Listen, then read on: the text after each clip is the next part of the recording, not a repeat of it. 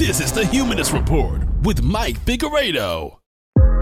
The Humanist Report podcast is funded by viewers like you through Patreon and PayPal. To support the show, visit patreon.com/Humanist Report or become a member at humanistreport.com.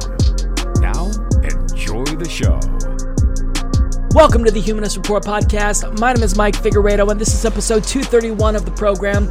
Today is Friday, February 28th, and before we get started, I want to take some time to thank all of our newest Patreon, PayPal, and YouTube members, all of which signed up for the very first time to support us this week or increased their monthly pledge. And that includes Adam Wright, Agent XYZ, Alice Brozwecki Taylor, Amber Shoemate, Ava Darkness, Barb Hunting, Ben Burrito, Christopher Idarola, Courtney T, Daphne Brule, David Hinault, Deli Espresso, Derek V, Elizabeth Quiroga, Frank Cardenas, George Irwin, Hakon Klepe Norman, Incredible Math, Joel Smith, Kyle Lusel, Laura McPhail, Liberty for All, Marcus Froderberg, Mark Hine, Matt Wilson, N Doghouse, Plant Matter, Paolo Sousa, Quincy Ruffin, Richard Stark, Sergey Shavenko, Shireen Wadner, Sue Ann Zimmerman, Sue Crayer, Svetlana Vovkovinska,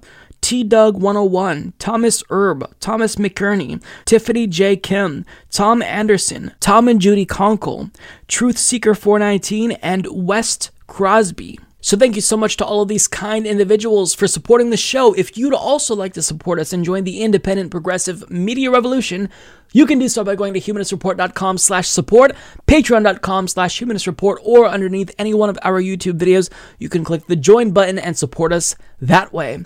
So this week on the program, once again, we've got another jam-packed episode. We'll talk about MSNBC's meltdown after Bernie won in Nevada decisively, and how even Fox News thinks that maybe they took their anti-Bernie bias a little bit too far. We'll talk about Mike Bloomberg blaming Bernie Sanders for vandalism. Judge Judy vows to fight Bernie Sanders and his supporters. Mike Bloomberg will be launching an all-out media assault on Bernie Sanders. We'll talk about how Bernie Sanders is now within striking distance of Joe Biden in South Carolina. And on top of that, I will give you my pre- and post-debate breakdown, and we'll end the show by talking to 2020 congressional candidate Samelys López. So that's what we've got on the agenda for today's episode. Hopefully you all will enjoy the program. Let's go ahead and get right to it. MSNBC's coverage of Bernie Sanders' victory in Nevada on Saturday was so biased, so laughably hysterical, that it wasn't just the online Bernie bros who were complaining about it this time. Everyone saw through it. Even if you don't like Bernie Sanders, even if you hate him, you couldn't not see just how much contempt MSNBC's pundits had for Bernie Sanders. Because even Brian Fallon, who worked with Hillary Clinton in 2016, he was literally her national press secretary, commented about just how bad it was. So for example, he tweeted out, MSNBC sure has a lot of commentators who hate Sanders. I know, right? If you're from Team Hillary, if you're anyone who is part of Team Hillary, and you can recognize that there is a really strong anti-Bernie bias, that's how you know that MSNBC has gone too far. And for those of you who missed it, here's just a taste of what we saw when we tuned into MSNBC on Saturday. The happiest person right now, it's about 1:15 Moscow time. This thing is going very well for Vladimir Putin. I promise you. He's probably staying up watching us right now. How you doing, Vlad? These, again, are people who work on the Strip within 2.5 miles of the Bellagio, largely people of color. Of those, the majority are Latino, and they are clearly, at least from eyeballing it, strongly in favor of Bernie Sanders, with Joe Biden coming in. I'm reading last night about the fall of France in the summer of 1940, and the general, Renault, calls up Churchill and says, "It's over." And Churchill said, "How can it be? You got the greatest army in Europe. How can it be over?" He said, "It's over. So I had that suppressed feeling. I can't be as wild as Carville, but he is damn smart, and I think he's damn right on this one. No one else is as hungry, angry, enraged, and determined as Sanders voters. Democrats need to sober up and figure out what the hell they're going to do about that. They were genuinely unhinged.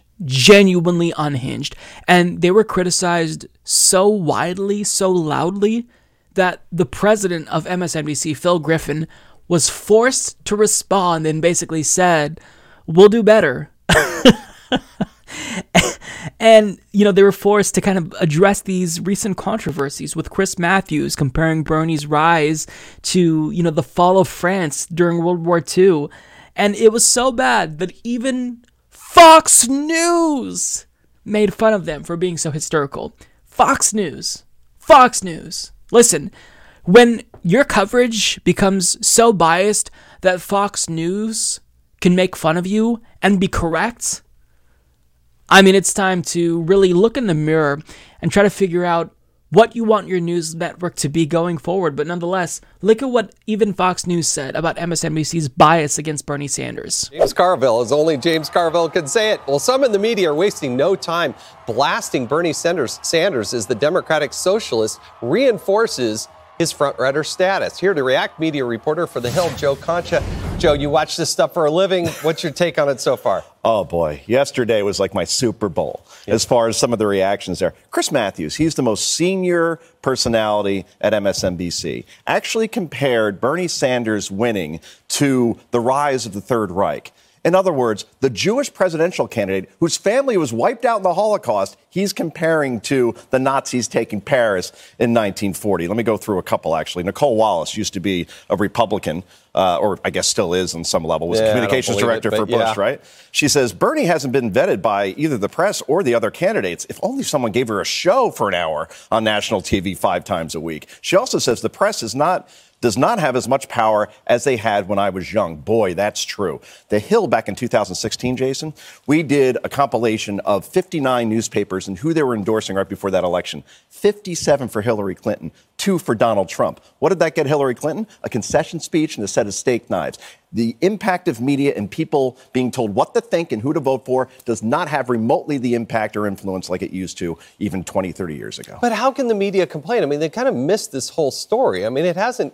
Bernie Sanders is leading and leading strongly. Yeah. And you have some others that are not even close. And they act shocked when he wins, right? Again, it's like 2016. How did Trump take Michigan, Wisconsin, Pennsylvania, and Ohio? I don't know. If you left New York and Washington once in a while and got to the grassroots and see what people are thinking, that would be telling. But here, look, this is a hilarious scenario that we have shaping up. If Bernie Sanders captures a nomination, many in media, as we're seeing, are petrified or downright loathe the Bernie Sanders candidacy because they think he's going to lose. Then on the other side, you have Donald Trump.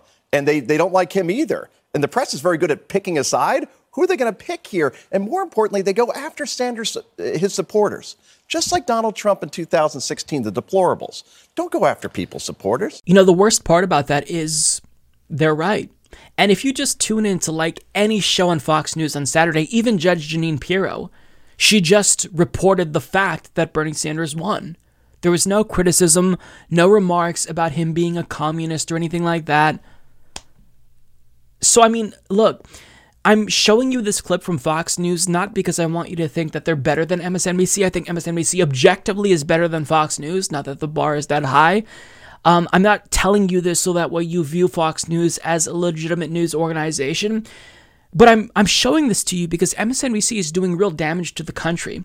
Fox News is strategically capitalizing on their incompetence. They're not necessarily trying to poach MSNBC's viewers because I think anyone who watches MSNBC regularly isn't going to jump ship for Fox News, but they're just going to get people to stop watching MSNBC. And they want that to happen because MSNBC is their competitor. So, when you become such a joke that even Fox News has a point about your bias, it's time to do better. And look, I'm not going to suggest that Fox News' coverage of Bernie Sanders was fair because, of course, even they compared Bernie Sanders to Nazis. He's promised most recently free preschool, free health care, free tuition, and of course legalized pot. Well, if you look at what he's promising, it's the same thing that the Soviets did in Russia, the Germans did in 33, the Cubans did in 59, and even Venezuela today. It's a lie. And so what we're talking about here, Bernie is promising all this free stuff, Steve, but the very people who he's promising to will be the ultimate payer. Yeah. So Fox News is bad too. But here's what I'm trying to say. MSNBC should be nowhere near the level of Fox News. Fox News should never, ever be able to say, look at how bad and laughable and biased MSNBC is, and be correct. Because Fox News is the propaganda arm of the Republican Party. They are literally a fake news outlet. They just lie. They make up facts. So for MSNBC to become as bad as Fox News when it comes to the issue of Bernie Sanders, they've got a choice to make, right? They have got to face the noise. Bernie Sanders is the front runner. By Super Tuesday, he may be the presumptive nominee if he's not already. So are they going to choose to go extinct, go down in their hatred of Bernie Sanders, or are they going to try to do better? Because look, they have a serious question to ask themselves. Are they going to try to be fair to Bernie Sanders, even minimally? Or are they going to discredit themselves permanently because, they care more about their corporate advertisements? It's a serious question. It's a serious question. And Fox News is absolute trash. They're dog shit. If they went away, I think it'd be better for the country. But when they can plausibly say that MSNBC is laughably biased, that's when you know MSNBC has got to change directions. They've got to really, really do some soul searching. Their pundits have got to look in the mirror and realize, do you care about this country or do you not care about this country? Bernie Sanders is likely going to be the Democratic Party's nominee. So are you going to continue to hurt him? After years of screeching at the top of your lungs about Donald Trump because corporate money is just that important to you? Or are you going to do what's best for the country? It's a question that is rhetorical because I already know the answer to it. This is a business. MSNBC is not interested in producing news. They're not interested in being objective or even neutral. They are all about maintaining the status quo. Because if Bernie Sanders becomes president, then they know that he's going after their advertisers directly. He's taking on Big Pharma and the health insurance industry, right? He's going to take on the military-industrial complex. So they're fighting to keep the gravy train flowing, and they don't want to stop. So they're not going to change unless they have no choice but to change. Now, we're already, again, seeing signs that they're starting to crack. But regardless, it shouldn't have got to this point. Like, it shouldn't have come to this. You shouldn't have been so shamed into, doing at least a little bit better to where even Fox News is making fun of you. You should have been able to predict the rise of Bernie Sanders by having enough competent people on your programming, and you should have just at least been fair to him and not lied about his policies. But you couldn't help yourself. All of the people on MSNBC are just craven hacks, and they only care about themselves. So they've got to change, and over the course of the next couple of months, we're really going to see whether or not they do change and they do better. If they want to survive, they're going to have to, but we'll see if they adapt quick enough. That really is the question and something that we should all watch for. So anyone who watches this show, you already know that MSNBC is trash. They're nothing more than the propaganda arm of the DNC and the Democratic Party establishment. But these last couple of weeks have really been something else. It's been truly just unbelievable. They've been somehow worse than usual, and this whole year, throughout the entire 2020 Democratic Party primary, they've been insufferable. But just within the span of these last 2 weeks, you had not one, but two MSNBC hosts, Chuck Todd and Chris Matthews, compare either Bernie Sanders or his supporters to Nazis. You had Dr. Jason Johnson, an MSNBC contributor, defend Mike Bloomberg, an oligarch. And on top of that, he went on a different show and referred to top Bernie Sanders surrogates as misfit black girls. You had an MSNBC reporter covering the Nevada caucus, sighing loudly as she tells you that Bernie Sanders was dominating. Their credibility is tanking currently. And there has been so much criticism of MSNBC over these last 2 weeks because of their horrible coverage that there's been mass calls for some anchors to be fired or resign. And this has literally forced them to respond to this criticism. That's how bad it's gotten, which has led to this headline. MSNBC President Phil Griffin is doing his best to give Bernie his due. After a Sanders surge and a Matthews gaffe, MSNBC prepares to pivot. With Bernie rally coverage, Bernie-friendly guests, and a mandate to seek out more smart, pro-Sanders voices, the cable net confronts a new reality. He's winning, says a source. Now, let me just explain what's happening here. They're not having a genuine change of heart. They're not hearing out our criticism and trying to respond accordingly. This is a business decision. This is a business decision because this is a fight for their survival. If they want to remain relevant for years to come, they have no choice but to pivot, right? Because most of their viewers are Democratic leaning. So if Bernie Sanders becomes the standard bearer for the Democratic Party and they continue to attack him, what happens? Their viewers go away. Like if I just all of a sudden turned and I started attacking Medicare for All, what would happen? People who watch would be outraged. They would stop listening and my show would basically go downhill. I wouldn't be able to keep this channel going. So the same is true for MSNBC. If Bernie Sanders is the leader of the Democratic Party, then what are they going to do? Just continue to attack him and turn into Fox News? Of course not. They'd lose all their viewers. And sure, maybe they'd attract some conservative viewers, but not enough to keep the boat afloat, right? So they have no choice. This is a business decision. This isn't them, trying to do better, right? This is them saying, oh my God, the writing's on the wall. We're dying.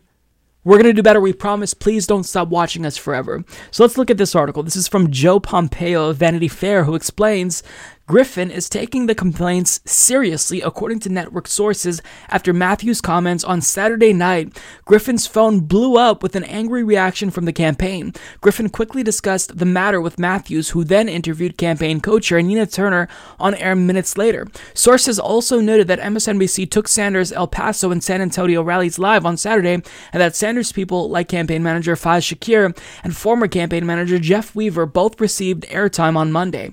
The Sanders team is in contact with our senior management, one source said, and they are heard. Phil is doing his best to give Bernie his due. Now, with Sanders looking more and more like the presumptive nominee, MSNBC's coverage will have to shift to reflect that. Will they bring in more contributors that are pro-Sanders? That's where the chatter is, another insider told me. As a matter of news, you have to. Management is sensitive to it, that he is now very possibly going to be the nominee. He's winning. I ran that notion past the network executive. Yes, the race has changed over the last couple of weeks, and we are going to reflect that and make adjustments, he said. One easy way to do that is to seek out more smart pro-Sanders voices from people who can make our coverage more insightful. But the executive added their campaign, like any other, is due fair coverage, not fawning coverage. So make no mistake about it, they're doing this because they have no choice. They're being dragged kicking and screaming and did everything that they possibly could to stop this from happening. But now that it's happening, now that Bernie Sanders is looking like he's going to be the nominee, either they adapt or they go extinct. That's really what this is about. And I honestly resent the fact that they are insinuating we want fawning coverage. We've never asked for fawning coverage. We have asked for fair coverage. So don't try to pretend as if that's what we're asking you to do. We don't want you to become the Bernie Sanders propaganda network. We just want fairness. That's all we want. Fairness and objectivity. Inform people. Don't make them dumber when they tune into MSNBC. That's it. And, to suggest that they don't give fawning coverage to other candidates, I mean, you have been doing everything you can to prop up Elizabeth Warren and Pete Buttigieg and Joe Biden. So, I mean, spare me the bullshit. We see right through you. And if you truly want to do better, which they don't, this is a business decision. But I mean, if we're truly trying to improve and if you want less criticism for your coverage, here's the first immediate course of action that you need to take. Stop comparing Bernie Sanders and his supporters to Nazis. Bernie Sanders had members of his family die during the Holocaust. And you have anchors saying his supporters are like digital brown shirts. Or that his victory is like when Nazis conquered France. That's not acceptable. That is not acceptable. So start there. Start by not doing that.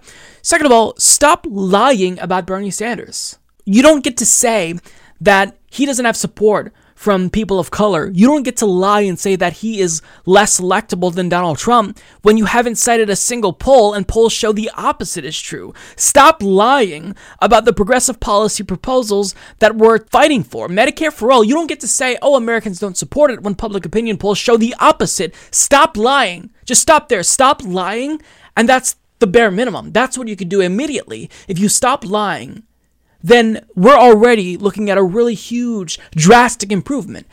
But you can't keep lying. Now, I want to go to a clip from Anand Giridharadas because he really did a good job at explaining why MSNBC's pundits shouldn't be hysterical right now.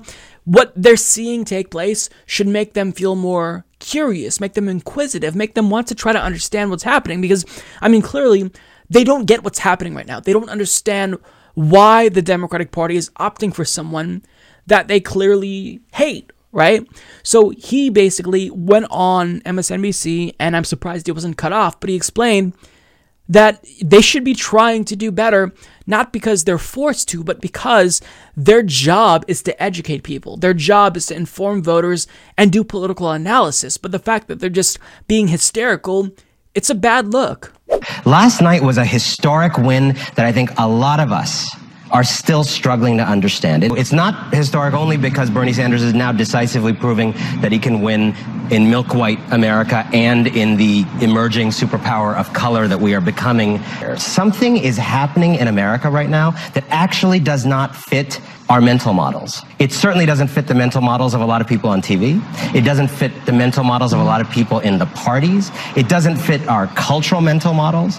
You have someone talking about, in a way we have not heard, genuine, deeper democracy, popular movements, human equality in a meaningful way, and a politics of love in the tradition of Dr. King, and winning elections in America, the United States of America. And I just have to say, and I've been encouraged watching you on air talk about your own rethinking of things, which I think we all have to do to be in this work. I think this is a wake-up moment for the American power establishment.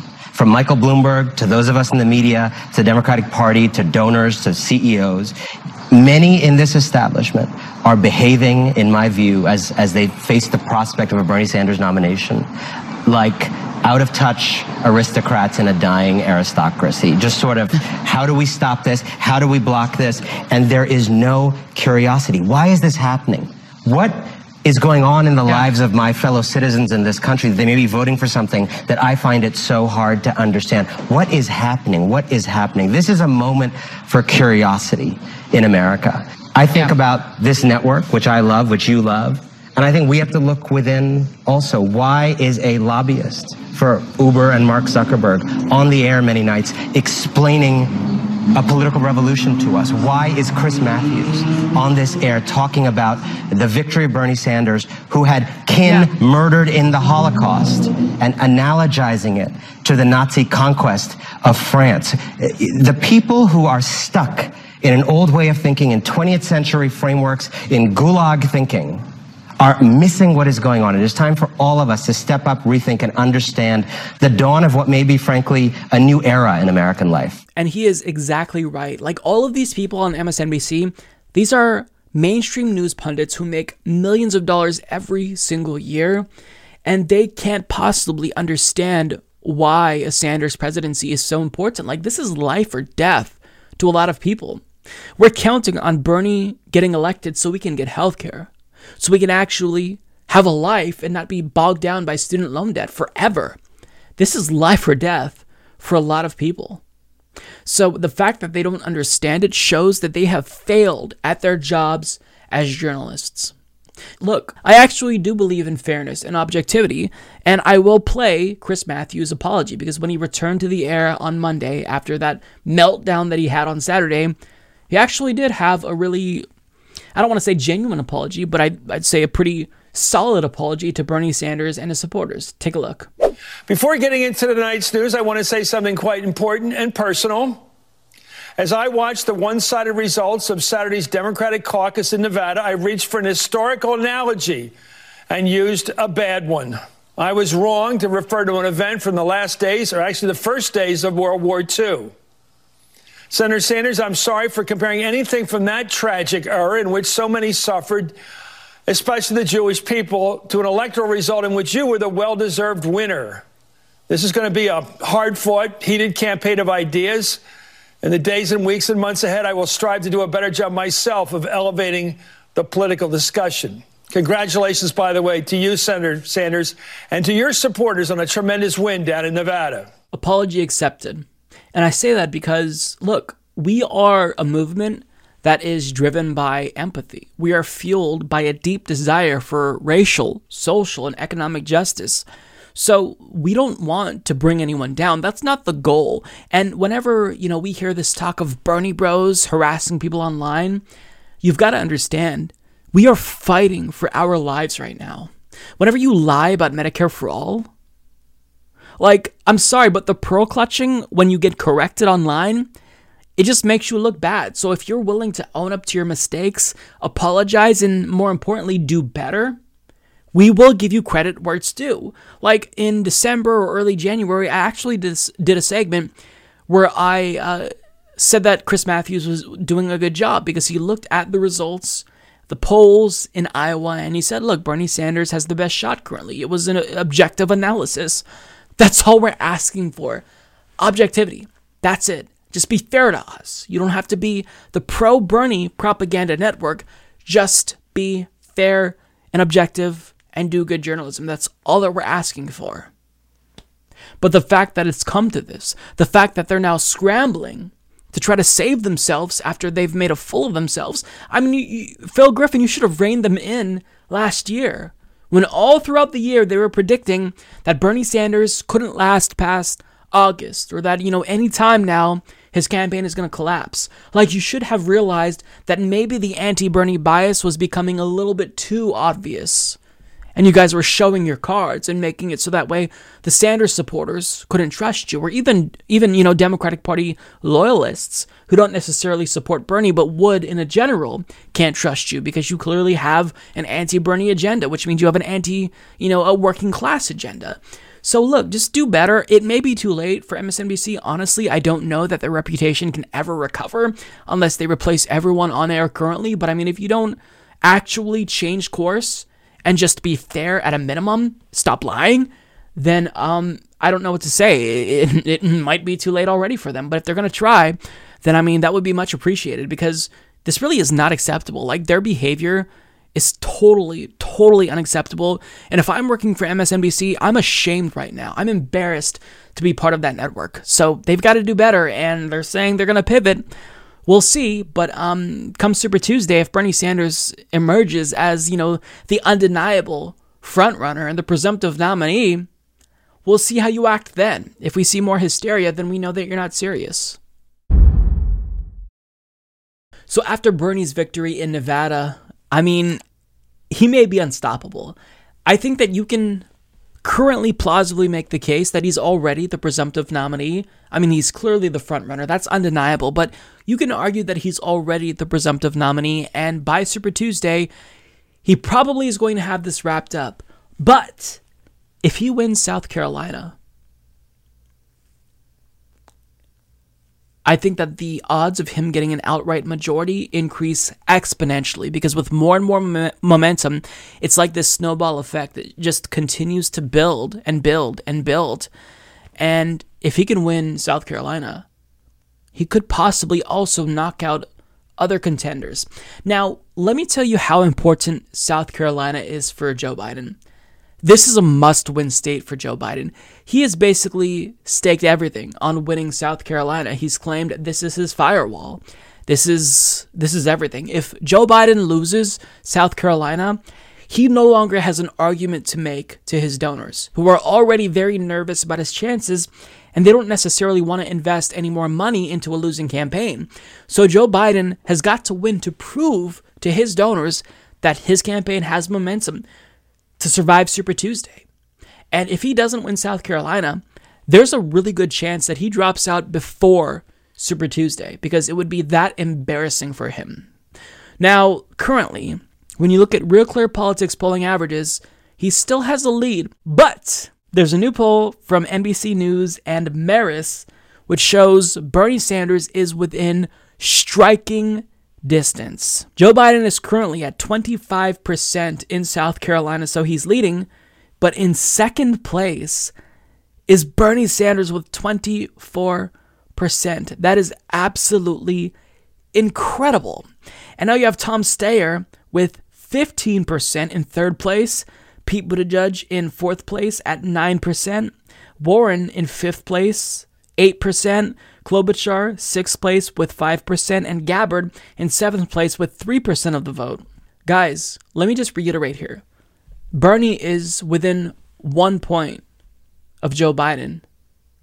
And on top of that, this poll was conducted between February 18th and 21st, which means this poll was taken before he got the Nevada momentum, before he won Nevada in a landslide. And he'll most likely get even more momentum after Nevada. In other words, what I'm trying to say is, holy shit, Bernie can win South Carolina.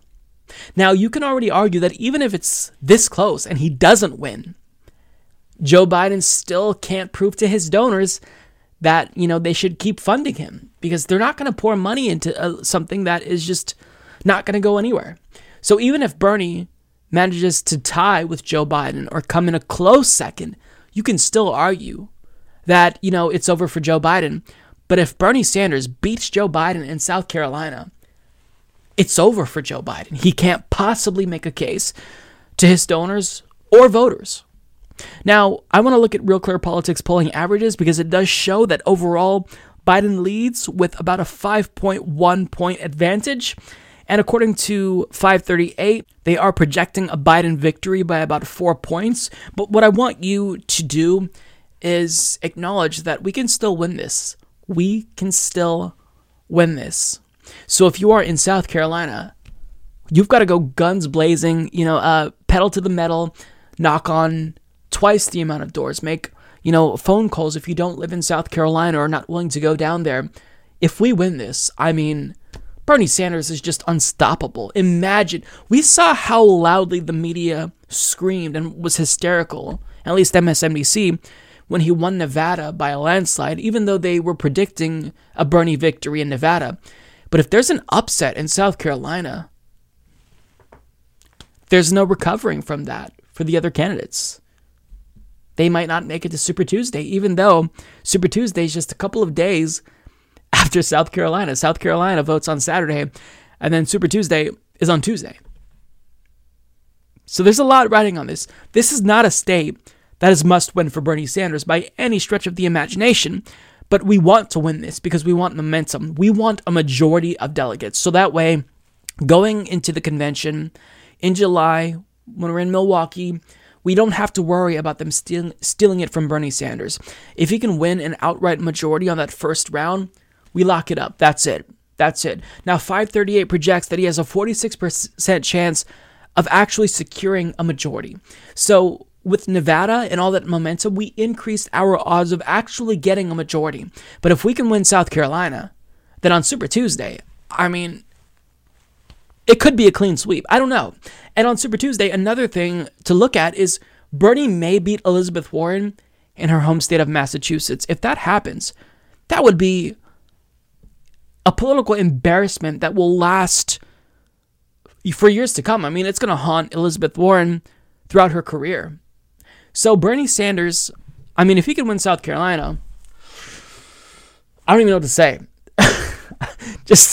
It will be great. Now, as I tell you this, I want to really stress, we can never ever become too confident. We can't underestimate our opponents because they've already admitted they're willing to get dirty. They're willing to try to steal the nomination away from Bernie Sanders. There are some DNC members that want to change the rules so that way, even if Bernie gets a majority, they can steal it from him in that first round. These are all things that become less likely as time goes on and as he becomes more unstoppable. But still, we have to do everything in our power to win as big as we possibly can and overperform, because we're going up against very strong, powerful, well-funded forces. We are fighting an oligarch. We're fighting other candidates who have super PACs, who are bankrolling their campaigns with dark money, including Elizabeth Warren. So we can't afford to underestimate our opponents. We have to pretend as if we're down in the polls. We have to pretend as if, we always are the underdogs, regardless if we're polling ahead in states. And don't ever get too confident or cocky. We have to pretend as if, we're losing. With that being said, though, I do feel good. And let's just win South Carolina. Because if we do that, we're looking at a political earthquake, an upset that will be in the history books for sure. Listen, folks, I've been around long enough to remember that back in 2016, when Hillary Clinton was always the front runner, when everyone thought that she'd be the presumptive nominee, that any and all criticisms of her from Bernie Sanders supporters was almost universally condemned by the Democratic Party establishment. Because the logic was, look, if this person is going to ultimately go up against the Republican, then why would you criticize them and ultimately weaken them? Why do that?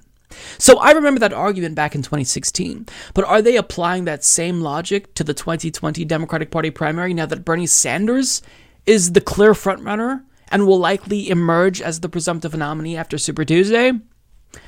No, because nobody's talking about this. This is from Brian Schwartz of CNBC, who tweets, Mike Bloomberg's campaign is preparing a media onslaught against Bernie Sanders.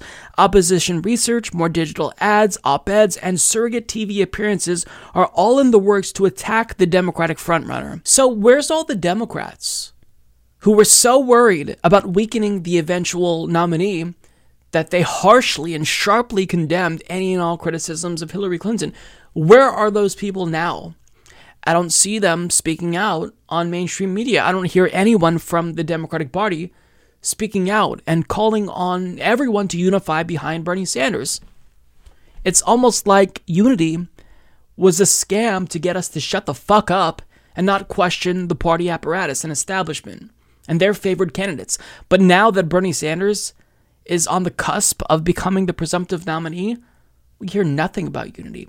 If this were any other candidate, if Joe Biden were in Bernie Sanders' position currently, the calls for Bernie to drop out, calls for everyone to unify behind Joe Biden would be so loud that you couldn't really hear anything else.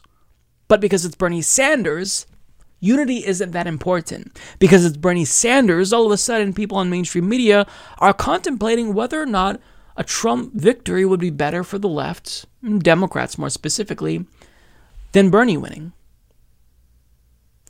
All this talk of unity, vote blue no matter who, it never applied to them. It was always meant to censor and silence, ultimately, the left. Now, when it comes to Mike Bloomberg here, I don't understand how he's going to be able to fund op-eds.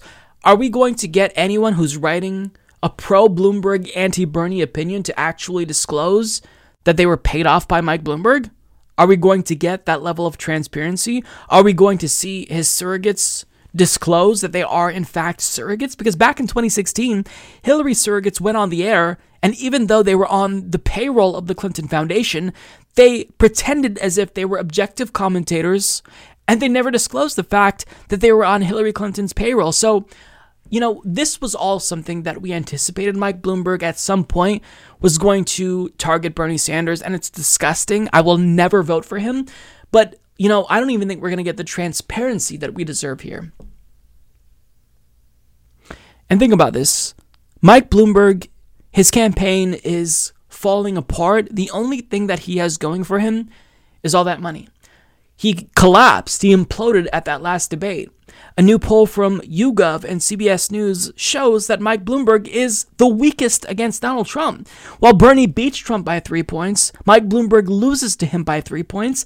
And here we have Mike Bloomberg spending millions of dollars potentially to attack our frontrunner when we all know that if this were Pete Buttigieg or Joe Biden, there'd be calls to not attack the frontrunner, to unify behind the frontrunner.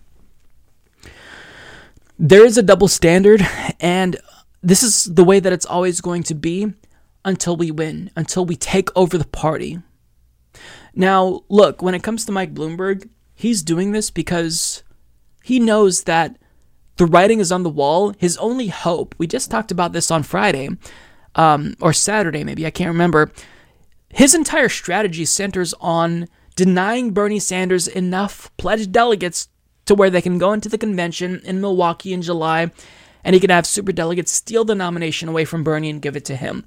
But with Bernie Sanders' decisive victory in Nevada, the odds of Bernie getting a majority of pledged delegates just went up. In fact, 538 is now showing that he has a 46% chance of getting an outright majority, which means he wins on the first ballot, which means there's no chance that they can steal it from him. But what Mike Bloomberg is trying to do here is just drive down Bernie's support enough, just to sway enough people who are switching from Biden to Bernie and Warren to Bernie or Bloomberg to Bernie even, to not support Bernie Sanders so all the other candidates can get enough delegates to make him the nominee.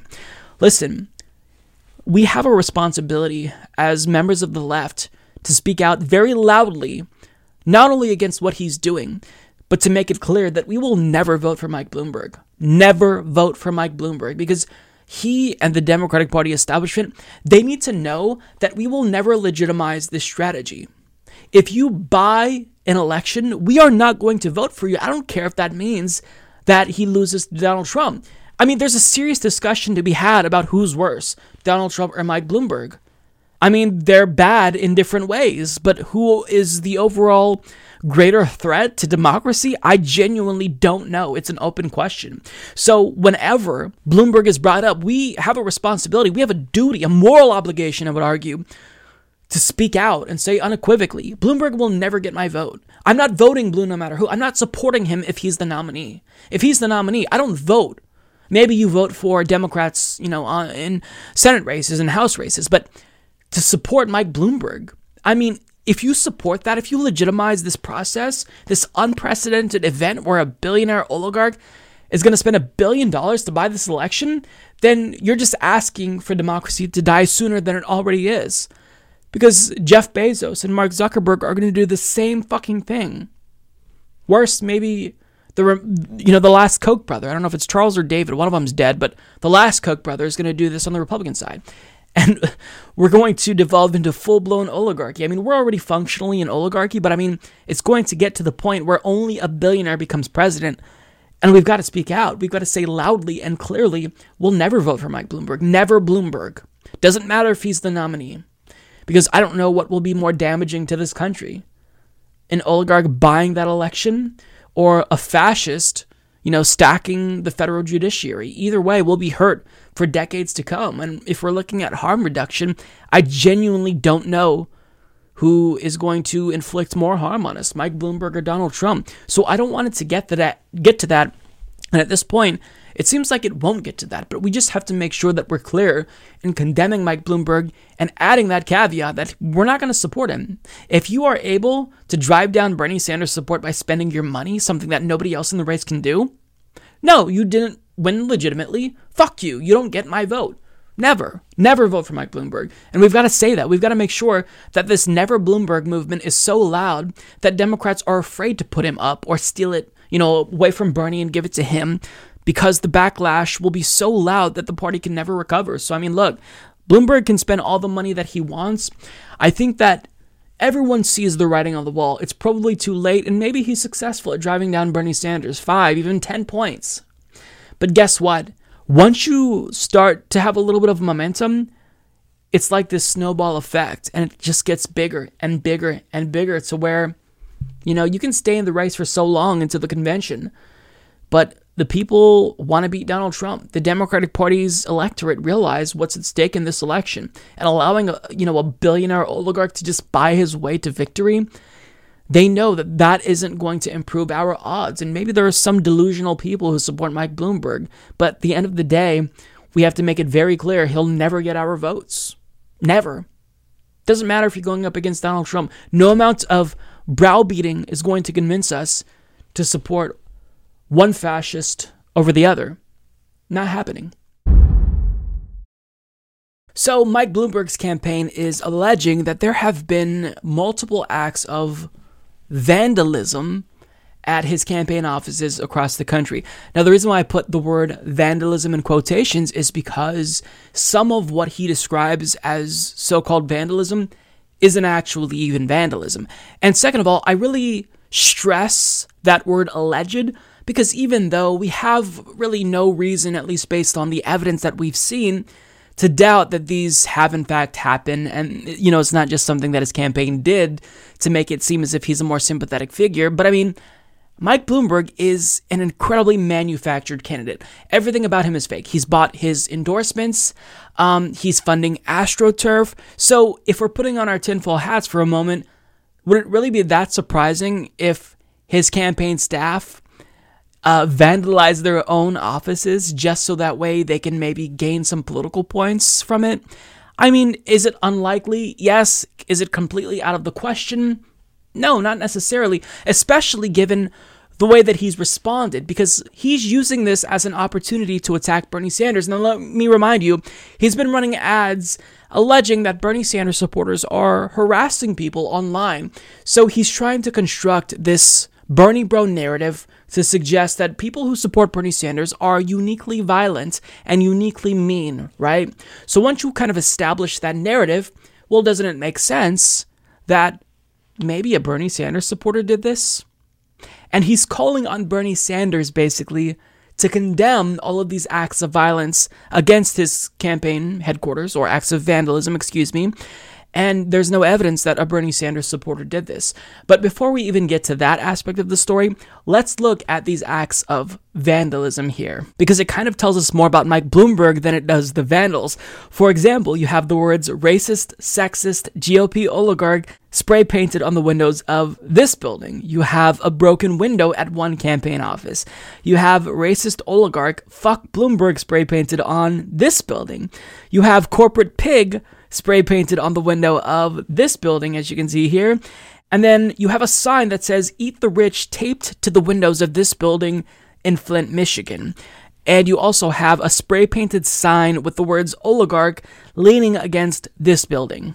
So the latter two examples are not vandalism. If somebody's just taping a sign, a piece of paper literally to your building, if they're just like making a sign and then leaning it against your building, that's not vandalism. There's no damage to your property there. So that's not vandalism. It's not. Now, for the other acts of vandalism, is that technically vandalism? Sure, but simultaneously, what else are these acts doing? They're protesting Mike Bloomberg, who quite literally is a racist, sexist Republican oligarch. You may not like these forms of protest, but they are signs of protest nonetheless. The public reacts very strongly to someone who they perceive to be damaging them. So whenever there is a racist in the neighborhood or a Nazi, the same thing happens. For example, this man in Iowa had Confederate flags and swastikas in his yard, and guess what happened? His property got vandalized. Somebody wrote Nazi scum in his yard. Are we supposed to cry over that victim as well? You may not like the type of protest that this is. People may think that vandalism is always going to be universally bad, but there's some truth here. I am not saying that we should vandalize the property of Mike Bloomberg. I don't condone that, of course.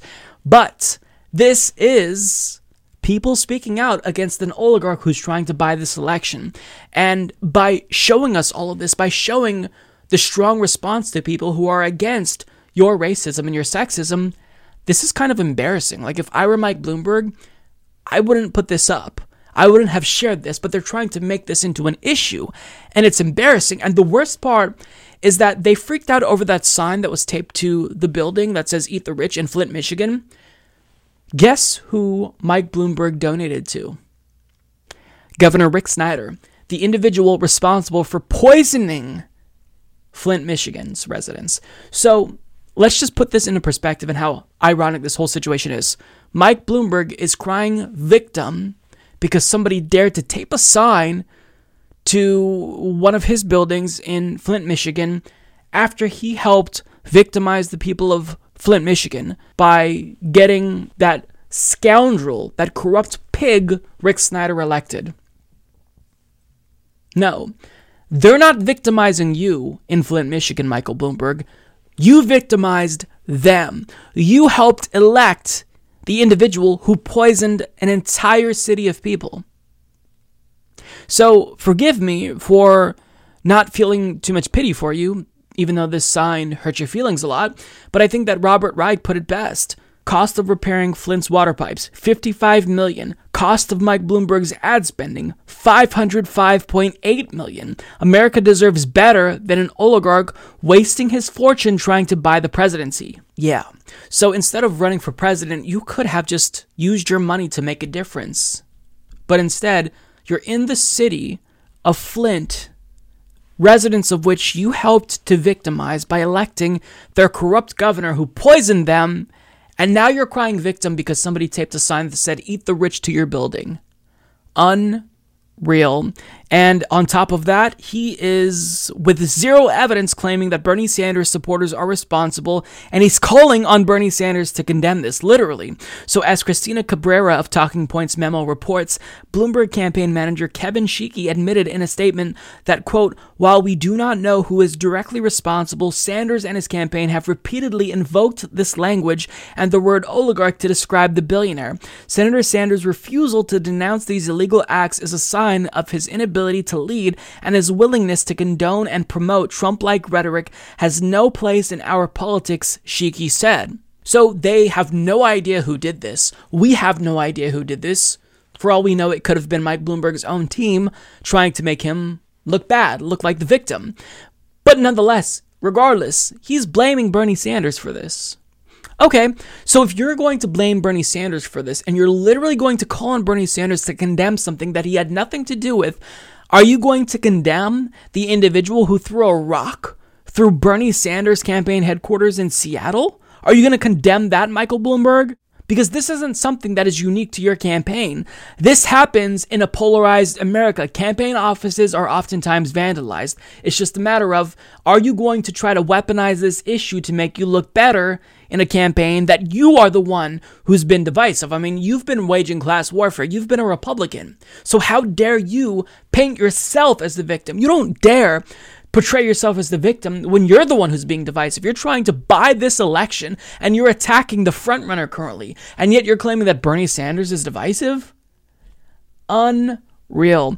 So listen, every single person needs to say loudly and clearly that if Mike Bloomberg is the nominee, they will not vote for him. They will sit out this election because we cannot allow this authoritarian Republican oligarch to play this dirty and then go on to win the presidency. I think he'd get his ass beat by Donald Trump in general, but he needs to know that everything that he's doing is not going to pay off. We're not going to allow him to buy his way into the White House. And if he is successful at doing that, we're not going to show up to support him. I don't care about this vote blue no matter who. Like, if you are that evil, then the difference between Bloomberg and Trump, I mean, I honestly don't really know the difference. Maybe Donald Trump appoints Supreme Court justices and federal judges that are more extreme than Bloomberg, possibly, but the impact that this has on democracy for years to come may be worse than whatever Donald Trump can do in 4 years, because after a Bloomberg successful run, then we're going to see, Jeff fucking Bezos and then a Mark Zuckerberg run. Unacceptable. So either way, it's a lose-lose situation. And regardless, if Mike Bloomberg were to win or Trump were to get reelected, our country is going to be badly hurt for decades to come. So people need to really make it very clear that they are not going to support Mike Bloomberg. In fact, I think we have this moral responsibility to speak out and say, we're not going to vote for you no matter what. I don't care if you're going up against Donald Trump. You could put Mike Bloomberg up against Satan. We're not voting for you. You will never get our votes because we do not condone you buying this democracy, buying this election, especially with how dirty he's willing to play. It's disgusting. So, I mean, he can cry the victim all he wants, but just realize that as people speak out and condemn him, they're telling the truth. You may not like the vandalism, the so-called vandalism, but these people are correct, and they're speaking out against you. Maybe you should listen to the peasants for once, Mike Bloomberg, rather than just talking at them smugly like the oligarch elitist prick that you are. So for whatever reason, Judge Judy is Mike Bloomberg's most prominent supporter and surrogate. And, I say that not necessarily because he hasn't received other endorsements. Sure, he's gotten congressional endorsements. He's gotten endorsed from mayors in cities across the country. But she's the only authentic supporter of Mike Bloomberg who hasn't been bought off, as far as I know. Like, the individuals who are running for Congress, the mayors around the country who support him and endorsed him, they were all bought off. Like, he has contributed to them. He helped their political careers, so they're just paying him back for that, effectively. But Judge Judy actually believes in Mike Bloomberg's message, whatever that is. So she really is his most prominent surrogate. The problem with that is she's not the best surrogate. She doesn't do a good job at explaining to voters why Mike Bloomberg is good for them. But what you can see here when she talks about Mike Bloomberg is that he's going to be really good for people like her, who are very, very wealthy. And we've talked about this before. Like, her defense of Mike Bloomberg, it's borderline incoherent. And on television, she comes across as this confident, if not arrogant, really articulate, eloquent person. But when she's trying to explain why we should vote for Bloomberg, it's incoherent. She has nothing but platitudes. And when she was talking to a local Fox affiliate, she tried to defend Mike Bloomberg. She didn't do a great job, but she also took shots at Bernie Sanders and his supporters. And this is honestly like almost cringeworthy because she's so out of touch. Millions of people watch you on TV every day as a judge, and they trust your judgment. Why is this the first time that you've actually endorsed a presidential candidate? Because it was urgent. Because I really believe that America's in trouble. Everybody's angry, polarized, and it will continue to be polarized unless you have a president who has no agenda other than to do the right thing for the people that he represents. Mike Bloomberg is not an ideologue. He's a doer. He sees a problem. He understands that if you have good education and a solid education as a youngster, and as you grow, you'll have the tools to make it. Listen, Mike and I are the product of an American dream. Mike grew up middle-class kid, put himself through school. I grew up middle-class kid. I wasn't as smart as he was. I couldn't get into great schools, but I got into okay schools. I was born in Brooklyn, so I have Brooklyn street smarts. And I know that if you give children reasonable building blocks, you give them a fishing pole, they'll always be able to eat. And he understands how to solve that problem. He understands the genesis of it. He understands how to tweak the things that are wrong with America. America doesn't need a revolution. It doesn't need it's the most perfect country in the world. And those people that are trying to change it and revolutionize it don't have a chance, because I'll fight them to the death. Don't get on the wrong side of the judge. That's the message. That's the message. All right. Listen, Judge Judy is worth an estimated $400 million. At that point, like, if you're that rich, why not just retire? Why not just, throw your hands up and think, you know what, I'm going to sit this election out. I'm going to kick back because no matter what happens, the outcome of this election isn't actually going to impact my life in any meaningful way. But I mean, if this election does impact her, what, her taxes go up a little bit? Is that really necessary? Does that warrant you, coming out here and speaking in favor of Mike Bloomberg and against Bernie Sanders, who's clearly fighting for the working class? Is this what you want your legacy to be? Apparently so. And it's embarrassing. Now, she says that she decided to not sit this out and make an endorsement when she's never done that, quote, because it was urgent, because I really believe America is in trouble. So why is America in trouble? What are the issues that we're dealing with? She doesn't know. She doesn't explain that part. It seems like the only reason why she thinks America is in trouble is because she doesn't like Donald Trump, but at the same time, she doesn't think that a political revolution, Bernie Sanders' working class revolution, isn't something that's good. In fact, it seems as if she thinks it's a threat. And she tacitly implied that Bernie Sanders is an ideologue. She said Mike Bloomberg is not an ideologue. He's a doer. But I've got to ask the question, what has he done that's so great for the people of New York City when he was mayor? Stop and frisk? Banning big gulps? Vetoing the minimum wage? He illegally surveilled Muslims. I mean, he did that. He's sexually harassed at least 64 of his female employees. What exactly did he do, Judge Judy, that you think is so wonderful that you would risk your entire reputation on this oligarch? She doesn't know.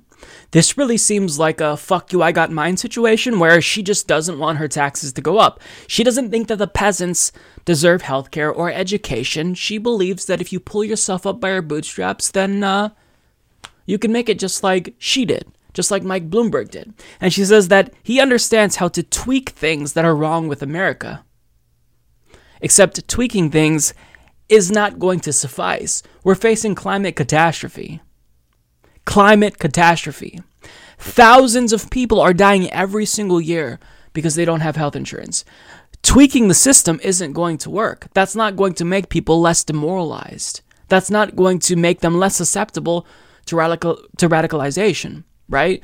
More neoliberalism is just further putting us on the path towards fascism. That's just a fact of reality. And that's even if you want to claim that Mike Bloomberg isn't a fascist himself. Because I'm sorry, when you surveil Muslims, when you implement stop and frisk, and you turn your city into basically a police state, I don't know what to call that if not fascism. Him and Donald Trump are fascists, albeit for different reasons, and maybe to lesser degrees, but they're both fascists.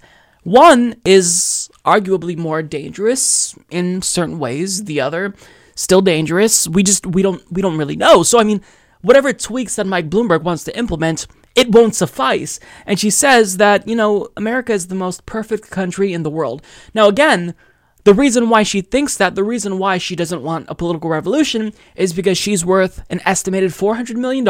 In fact, in 2018, she just bought a $9 million mansion in Rhode Island. So, of course, she doesn't want a political revolution. Of course. She's okay with the status quo because look at how comfortable she is. She is living in a mansion. She doesn't want her taxes to go up. She doesn't want the peasants to have healthcare because she worked for it. She worked for what she has, so pull yourself up by your bootstraps, peasants. Go to law school and become a judge on TV and make a mockery of our judicial system. Do that. Do what Mike Bloomberg did. Just make $50 billion. Go ahead, do it, peasants. Why haven't you done that yet? Like, this antiquated way of thinking is exactly why anything short of a revolution will not suffice, because the elites in this country are so out of touch that they can't possibly fathom why people would feel so desperate and radicalized at this point in time. And she vows to fight them to the death, meaning Bernie Sanders supporters. Okay.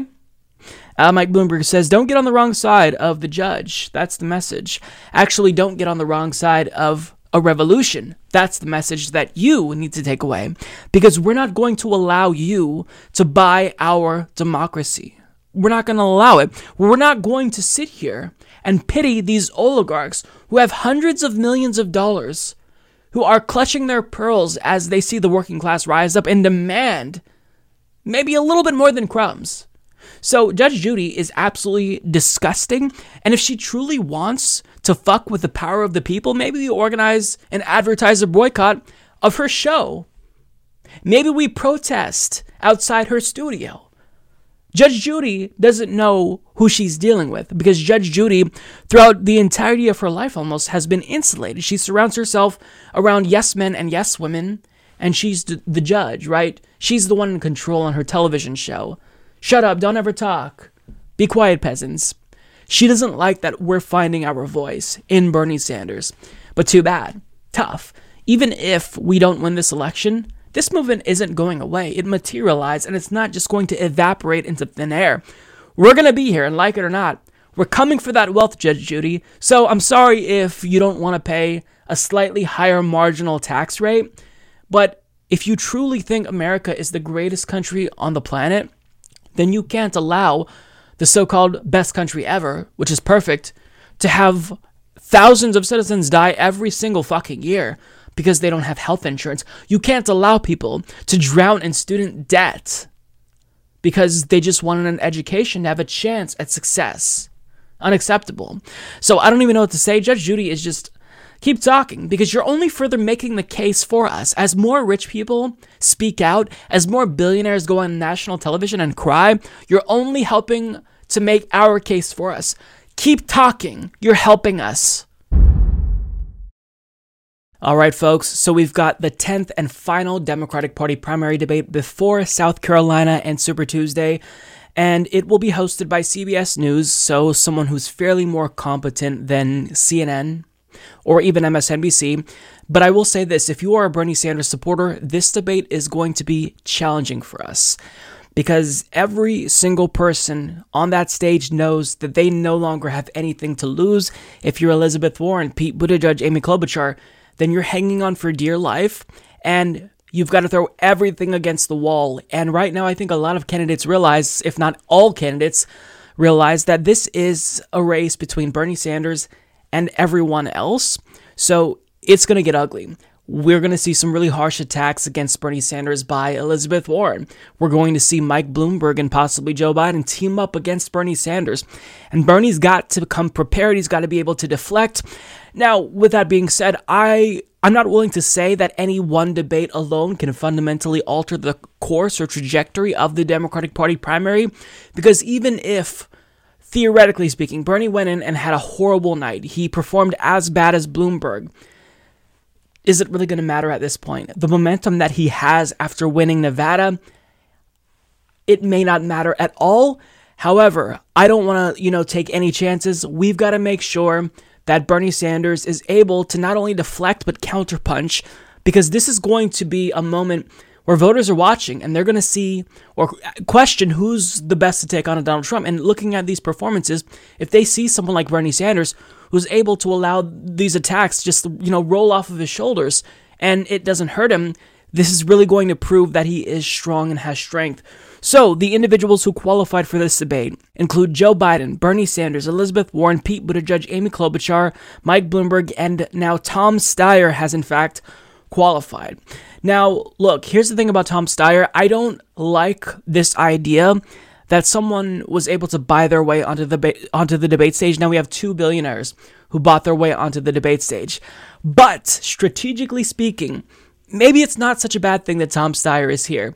Because if Tom Steyer happens to have a good performance, then that bump, like whatever he gains, will be directly Joe Biden's loss. So if he comes out on top of this debate, hypothetically speaking, and he takes away 2 to 3 percentage points away from Joe Biden in South Carolina, then that could clear the path for Bernie Sanders' victory. And polls show Bernie's 1 point behind Joe Biden. So he's hanging on for dear life. He's got to win. This is a must-win state for Joe Biden. So if Tom Steyer's presence there, hurts Joe Biden in any way, he's helping Bernie Sanders. So in a way, it's a good thing that Tom Steyer is there. However, I don't think he's going to be kind to Bernie Sanders. I think he's probably going to be attacking Bernie Sanders as well. But we could see this dynamic where Tom Steyer attacks Mike Bloomberg, the other billionaire who bought his way, because Tom Steyer, after watching that last debate, he tweeted out that maybe Mike Bloomberg, shouldn't be running in the Democratic Party because this isn't necessarily the perfect party for him. Because, he's just too conservative. Everyone can see that he is more conservative than the average moderate Democrat. So he's just so out of touch. He's not in lockstep with the party. So if he can do that, then maybe it'll be persuasive. But here's what I think we can expect. When it comes to Joe Biden, obviously he needs momentum. I think what he's going to do is target Bernie Sanders and Tom Steyer. They're both right on his heels in South Carolina. And if he doesn't prevail, then he may be done after Saturday. So he's probably going to go after them. Bernie Sanders doesn't really have to be that aggressive. He needs to focus on combating all of the criticisms and attacks that will be flung his way inevitably. So he's got to be able to anticipate these attacks and respond accordingly. He's got to be, quick on his toes. And I think he can. He's a really good and competent debater. So I'm not really worried about Bernie Sanders. It's just a matter of the volume and loudness of these attacks, because he's going to get it from every which way. He is the definitive frontrunner. This is objectively speaking. He's the one to beat. So everyone, it's going to be claws out for Bernie. They're coming after him. So he's got to be able, and I'm just really, really hoping his campaign preps him, because this is possibly going to be brutal if he doesn't come the utmost prepared. Now, Elizabeth Warren, look, it may be too late for her. In fact, I would argue that it's probably too late for her, but obviously she needs a good night, and she had a lot of momentum after that debate because she went after Mike Bloomberg. If she can do that again and replicate that success, maybe she doesn't get wiped out on Super Tuesday. Maybe she can stand strong in Massachusetts, because if you're not paying attention to the polls, Bernie Sanders may beat her in Massachusetts. So if that happens, that would be just an embarrassment that will live with her throughout the course of her career. So she needs a good performance. I don't think attacking Bernie is the best way to go. Do I believe she's, going to listen to me? Of course not. She's going to attack Bernie most likely. But if she focused on Bloomberg again, then she can have more momentum, because everyone in the Democratic Party doesn't like Mike Bloomberg. I'm talking about the voters specifically. They see this individual who's trying to buy his way into the White House. This is a threat to democracy. So if Elizabeth Warren stands alone and once again bringing him down, I think that can demonstrate that she's strong. Now, when it comes to Pete Buttigieg, look, he's got to change his strategy. The attacks on Bernie Sanders aren't working. It's making him less likable. He's coming across as bitter. He needs to just focus on policy. Stop being so aggressive. Focus on policy rather than saying what we can't have, what Bernie Sanders is doing is bad in your view. You have to put forward an agenda, because whenever Bernie Sanders speaks at these debates, he describes his vision for America, and Pete Buttigieg at every single debate just, talks negatively about the other candidates and says what we can't do, why Bernie Sanders' vision is bad, but he never presents his own alternative vision, and it's because he doesn't have a vision. He's an opportunist. He's an empty slate. You can fill it in with whatever, he thinks is going to help him get elected. If he thinks that becoming a Republican is the best way to the White House, then we'll see him run as a Republican in 2024. This guy he's just an opportunist. He stands for nothing. So, he's got to change up the strategy. Will he do that? No. So if I'm Pete Buttigieg, I'm just trying to not come across as a smug asshole. And, I'm trying to be less divisive, because I think the writing's on the wall. He's got to see it. He's not doing well. He's not doing well at all. So just try to present yourself as more likable if you want a future in politics on a national level. When it comes to Amy Klobuchar, I think that her best course of action here is to focus on Pete. And, if he's gone, if she can get him to drop out and she could just hang in there a little bit longer, she can possibly absorb some of his voters. But I really don't think anything she does at this point is going to make a difference. I mean, once Pete goes, she's probably going to not be in this much longer as well. Okay, when it comes to Mike Bloomberg, he cannot have a repeat of last week. He cannot have that bad of a performance. Otherwise, even if he's spending all this money, it may not make a difference, because if you keep making a fool of yourself on national TV, I mean, people are going to see that you aren't the best to take on Donald Trump. If you can't handle these Democrats on a debate stage, then how are you going to take on Donald Trump? So he has been reportedly prepping for this debate all week. I expect him to be incredibly negative against Bernie Sanders, but if I'm Mike Bloomberg, strategically, it actually makes more sense to go after Joe Biden, because what you want to do is consolidate that moderate lane. So if all of these moderates keep attacking Bernie Sanders, but they're not coalescing behind one moderate and they're just taking each other out also, then I mean, you're helping Bernie Sanders at the end of the day. So Mike Bloomberg, I don't necessarily know what to expect here. I think that, the pressure's on and he knows this, so maybe that can make him even more nervous. Whatever the case may be, he can't have as bad as a performance as he did last time. And, the other candidates have all got to once again team up on him, because it's unacceptable for him to be buying democracy. And just putting that aside, putting aside the principle here, he's just a bad candidate. He represents nothing. He vetoed a minimum wage. He banned big gulps. He had stop and frisk. He made it so that way you can't feed the homeless in New York City. This is a bad person. This is an oligarch. So every single person should do what they can to knock him out if they truly want to win, because he doesn't have delegates. Now, he's probably going to get a lot on Super Tuesday, but if they do enough to stop his momentum, then maybe someone like Joe Biden or Pete Buttigieg can hang in there. But I mean, we'll just have to wait and see. So you can look forward to my post-debate breakdown the morning after the debate. But I just really, really hope that Bernie Sanders comes prepared and knows what to expect. He's walking into a lion's den. And I said this about the debate before Iowa, but now more so than ever, he's close to locking it up. If he wins South Carolina, then going into Super Tuesday, he may be unstoppable if he's not already unstoppable. So every single person on that stage knows Bernie's the one to beat, and he has got to come prepared and acknowledge that they're going to do everything in their power to stop his momentum, and that includes his friends like Elizabeth Warren. So he's got to be able to absorb these blows and counterpunch. And I think he can do that. He's competent enough to do that. It's just a matter of, whatever damage is possibly caused, will it be enough to stop him? And overall, I don't necessarily think that that's something we should be concerned with. I think he's still going to do well on Super Tuesday, possibly win in South Carolina, but it's just a matter of let's not have a disaster of a debate. And if we can avoid a disaster, then I think we're cruising right along. We're doing okay. So yeah, I'll leave that there. We'll just have to watch and see. All right, folks, let's talk about the debate. If you could even call it a debate. What was that? What was that? That was a disaster, and I'm not being hyperbolic when I say this. That may have been one of the worst debates, if not the worst debates I've ever seen, and that comes after the debate last week, where it was probably the most exciting debate that I've ever seen. Now, I've got some good news and some bad news. The bad news, obviously, is that the debate was horrific. I hated every aspect about it. But the good news is that if you're a Bernie Sanders supporter, nothing about this debate is going to fundamentally alter the course of the 2020 Democratic Party primary. Like, we entered this debate on a very clear trajectory with Bernie Sanders dominating on Super Tuesday, possibly winning in South Carolina.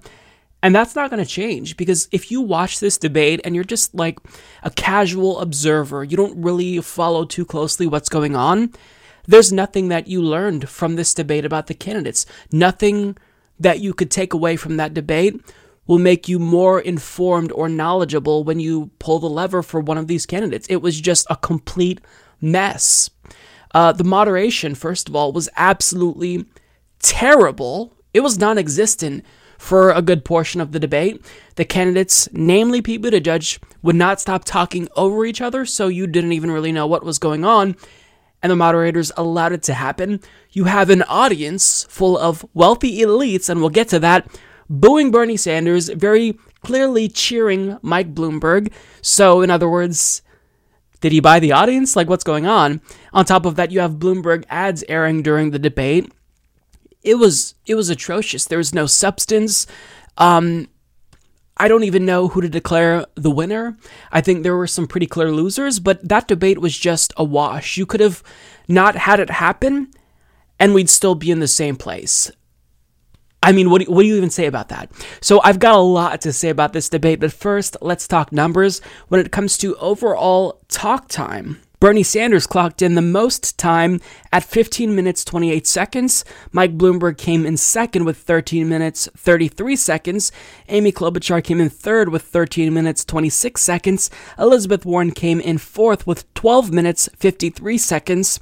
Joe Biden came in fifth with 12 minutes, 33 seconds.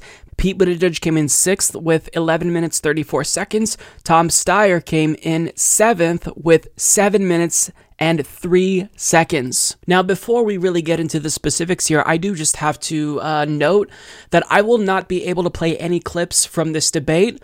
And I mean, the good news is that I wasn't planning any additional segments because I don't even know what to really single out.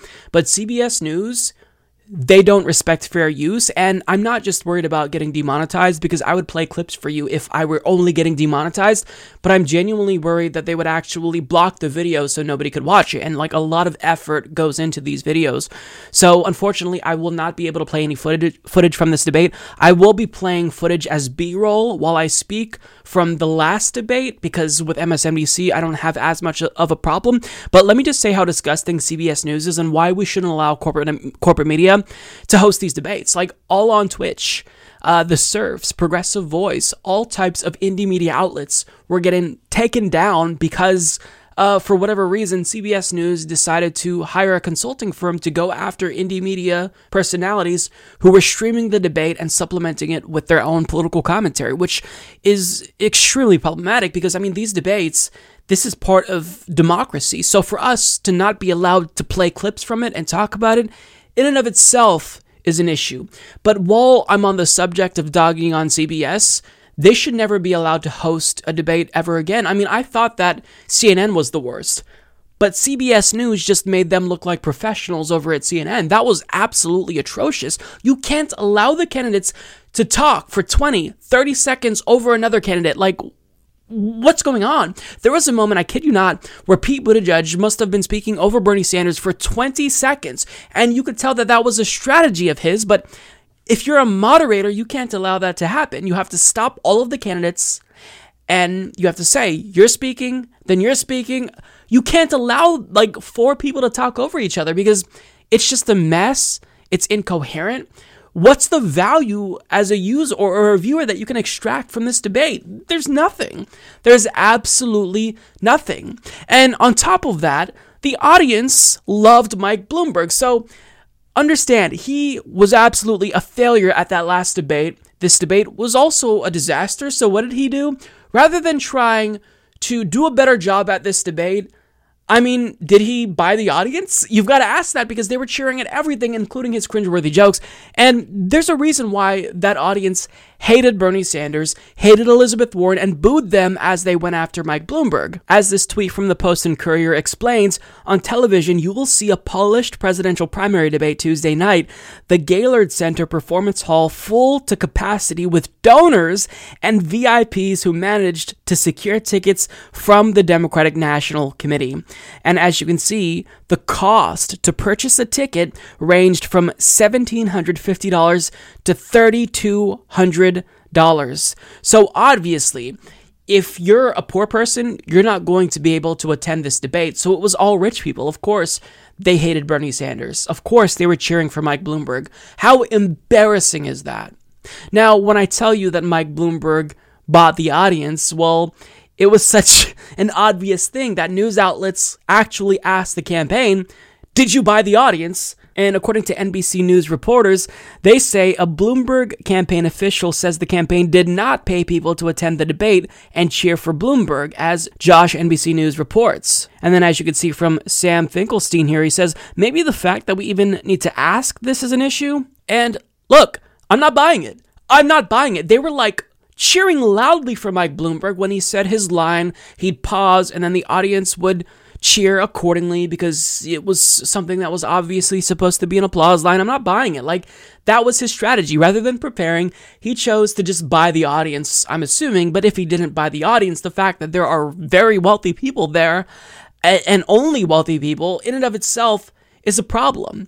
Now, going into this debate, Bernie Sanders and everyone knew that he was going to be the target, right? And the problem with everyone dogging on Bernie Sanders is that they might have gotten a little bit ahead of themselves. Like, they were so anxious to attack Bernie Sanders that they tripped as they raced to smear him because their attacks were just all over the place. And I think that they threw too much to where nothing landed. Like, rather than focusing on one thing, they threw everything at the wall, and you can like smell their desperation through the television screen as you watch it.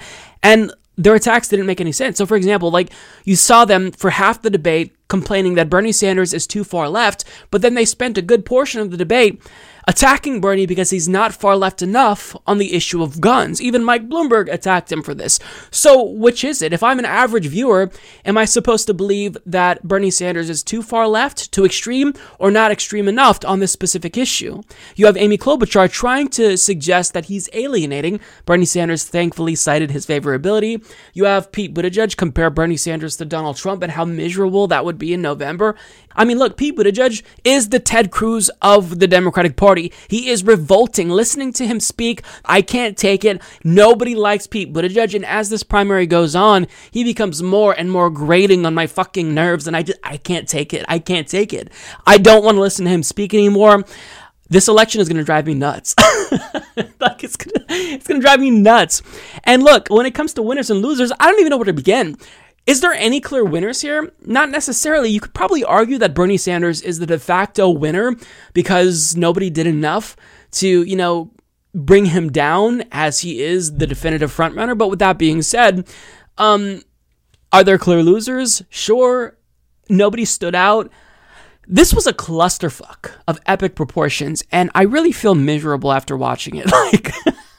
I went into this debate just feeling really anxious and nervous because I was afraid that everyone would attack Bernie Sanders, but I leave thinking, wow, that debate was a train wreck. The very last portion of the debate, you had the moderator or one of the moderators wrap it up and say, well, that's it. And then she was interrupted, and then they cut to commercial because they said, no, we have one more thing coming back.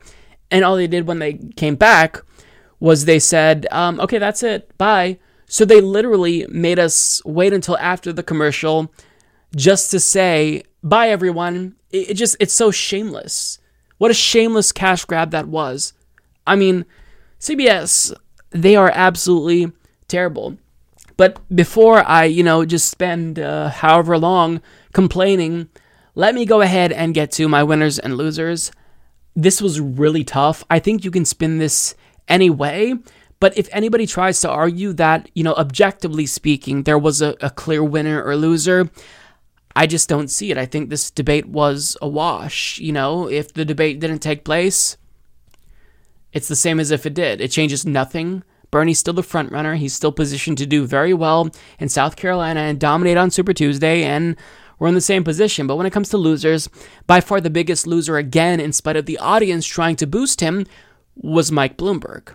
On top of that, I put Tom Steyer in the loser category because he had an opportunity to really take votes away from Joe Biden in South Carolina. He didn't do that. Pete Buttigieg, another loser, because the entire debate, he kept talking over everyone. He kept trying to interrupt, and that is something that doesn't make you endearing to viewers. It's extremely annoying. If Bernie Sanders was doing this too much, I would be irritated. And I get that sometimes you have to elbow your way in, to talk at these debates because there's a lot of people. But there's a line. And, Pete Buttigieg absolutely crossed it. He did nothing to help himself. He's a loser. Joe Biden, this was his moment to really prove to voters in South Carolina that they should go with him and not with Bernie Sanders. His performance was just miserable. Now, when it comes to the okay category, I placed Amy Klobuchar here. She could possibly be in the loser category because she did nothing to help herself. I put Elizabeth Warren in the okay category. She tried to recapture the magic of that last debate by going after Bloomberg, but usually lightning doesn't strike twice in the same area, and we kind of saw that. There was an awkward moment where she was asked if she would move the embassy from Jerusalem back to Tel Aviv, and she just said, no, both parties have to make that decision, and people kept trying to correct her, and she just kept repeating that same thing. No, both parties have to make the decision. But this isn't about what Israel and Palestine wants. We're talking about our decision to move our embassy, so it was just awkward. And when it comes to Bernie Sanders, I think he had a phenomenal performance in spite of all the attacks, but it's hard to declare him the winner, even if you can say he's the de facto winner, because you know that media is going to do everything in their power to spin it. If you've tuned in to CNN, MSNBC, non-stop, wall-to-wall anti-Bernie Sanders coverage. It's just a fucking shit show. You have CNN bringing on Michael Bloomberg's surrogates attacking Bernie Sanders. It's just, I don't know what to say. So obviously now, I have no winners. I don't think that anyone is truly a winner, but I do have one more entity, if you will, that I will add to the loser category. And that's CBS and the moderators. I mean, that was really embarrassing. I, as a viewer, should not have to worry about moderation. It should just be so good that we don't have to think about it. You should be in control of the candidates so that way they're not talking over each other all throughout the debate. But if you have 3 people talking at once, longer than 10 seconds, something is seriously wrong with moderation. This debate is going off the rails, and it's your duty as moderators to steer it back in the right direction so maybe we can extract some substance out of this debate. But we got none of that. And this was really just demoralizing to watch if you are I'm assuming, a viewer, and you're still trying to decide who to vote for. Like, I don't know at this point who's still undecided, but if you watch this debate, you're not going to be helped with making your decision.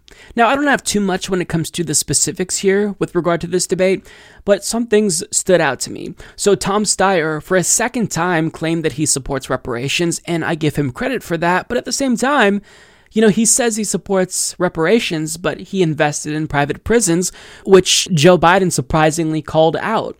You have Mike Bloomberg talk about Israel-Palestine and describe illegal settlements as quote-unquote new communities. Just embarrassing. You have Joe Biden complaining nonstop about not getting enough time to speak. It really was irritating, but not as irritating as Mayor Pete interrupting everybody. You have Mike Bloomberg literally invoking 9/11 to make political points, and he did this on numerous occasions. And you have Mike Bloomberg claim that Bernie Sanders isn't electable because he can't win over moderate Republicans. Now, Bernie was correct to cite the polling data that shows he does beat Trump. He should have specifically, really emphasized that Mike Bloomberg loses to Donald Trump, according to a poll. Bernie wins by 3 points. Bloomberg loses by 3 points. So if anyone is a sure bet, it's Bernie Sanders. I wouldn't say that anyone is a sure bet, but if we want the best chance of beating Donald Trump, polling indicates it's definitely Bernie Sanders. But to Mike Bloomberg's point about needing to win over moderate Republicans, that is a losing strategy. That's exactly what Hillary Clinton tried, and guess what? Moderate Republicans voted with their party. Republican Party voters are not going to switch to any Democrat. They're going to support Donald Trump unequivocally. So what you have to do is make sure that the youth get out and vote, that disaffected voters come out and they vote for the Democratic Party nominee. Do you honestly believe that moderate Republicans are going to vote for Mike Bloomberg over Donald Trump? No, they're going to vote for Donald Trump because even if he may be rude, even if he has these mean tweets, he still does the same Republican Party policies that they all love. So of course, he's not going to lose their support. But what Bloomberg has to worry about is not getting out the progressive vote, the left vote, right? Because he can talk about Bernie isn't going to win over Republicans, and I'd agree, but neither is he. But for Mike Bloomberg, he's not going to win over the left. I know I certainly am not going to vote for Mike Bloomberg. I'd probably not vote at all. But I mean, this is a real issue. You shouldn't be worrying about winning over moderate Republicans. You have to worry about winning over your own party. And Democrats are so cocky. They think that young people are just going to come out and vote. And 2016 showed that you have to give voters something to vote for, not against. So Mike Bloomberg, I mean, he could say this all he wants, but it's such a losing strategy that in the event it were him versus Donald Trump, not only would he get clobbered at the debates, but Donald Trump would probably win in a landslide. And that's not even me being hyperbolic. I genuinely believe Donald Trump would absolutely destroy Mike Bloomberg because the left isn't going to support him. Voters are just going to stay home most likely. What I liked is that even though Bernie Sanders was under fire, he still promoted human rights, the well-being of Palestinians. And when the, inevitable Cuba question came up, he, cited what Barack Obama said. And, he said, look, I'm basically saying the same thing that Obama said. Joe Biden jumped in and immediately contradicted himself, which was so embarrassing. He said, no, Obama never said anything good about Cuba. He said there's no aspects about Cuba that's positive. All he said is that they increased life expectancy. Oh, what do you think that is, you fucking moron? This whole debate was just awful. Now, thankfully, we don't have another one until, I believe, March 15th. So after Super Tuesday, after South Carolina, we get a little bit of a break. Hopefully it won't be as bad, but all I know is that everyone was so anxious to attack Bernie Sanders that they just didn't do a good enough job at promoting themselves. And when you try to throw everything against the wall to see what sticks, sometimes you just overwhelm viewers and they don't know what to take away. So that's what I think happened here throughout this debate. They didn't focus on any one negative aspect of Bernie Sanders. They could have all collectively agreed on talking about electability or something, but they didn't. They just all took turns trying to dog on Bernie, and Bernie did a fairly good job at, I think, thwarting off their attacks. He absorbed a lot of their blows, and I don't think it's going to hurt him. I don't think that he won this debate because that really was brutal, and we all expected it to be brutal, but certainly they didn't do anything to bring him down, and the only people who I really see coming away from this debate more damaged are Mike Bloomberg. Don't know if that's going to make a difference because he has a lot of money. Joe Biden, I don't think he did enough to win over the people of South Carolina. He may still pull out a victory. Still, you have Tom Steyer, who basically, his presence there made no difference. And, going into this debate, if you watched my pre-debate analysis, I said that, Tom Steyer's presence for the left is maybe good, because if he does a good job at this debate, he can pull votes away from Joe Biden in South Carolina. I don't know that he did anything to actually do that. So this debate was completely pointless. I would encourage you to not watch this debate, and I will not follow up this video with additional segments as I usually do, because again, I don't even know what I would talk about because there's nothing that really stood out to me. And on top of that, CBS News will probably delete all of the videos that I put up. So overall, the audience was stacked. The performance of the moderation was terrible. The candidates spoke over each other. Disaster. The so-called controversy surrounding Bernie Sanders' comments on Cuba with regard to their literacy program and healthcare, it's not really a controversy. This is a manufactured thing that the media is using to try to beat Bernie Sanders over the head with.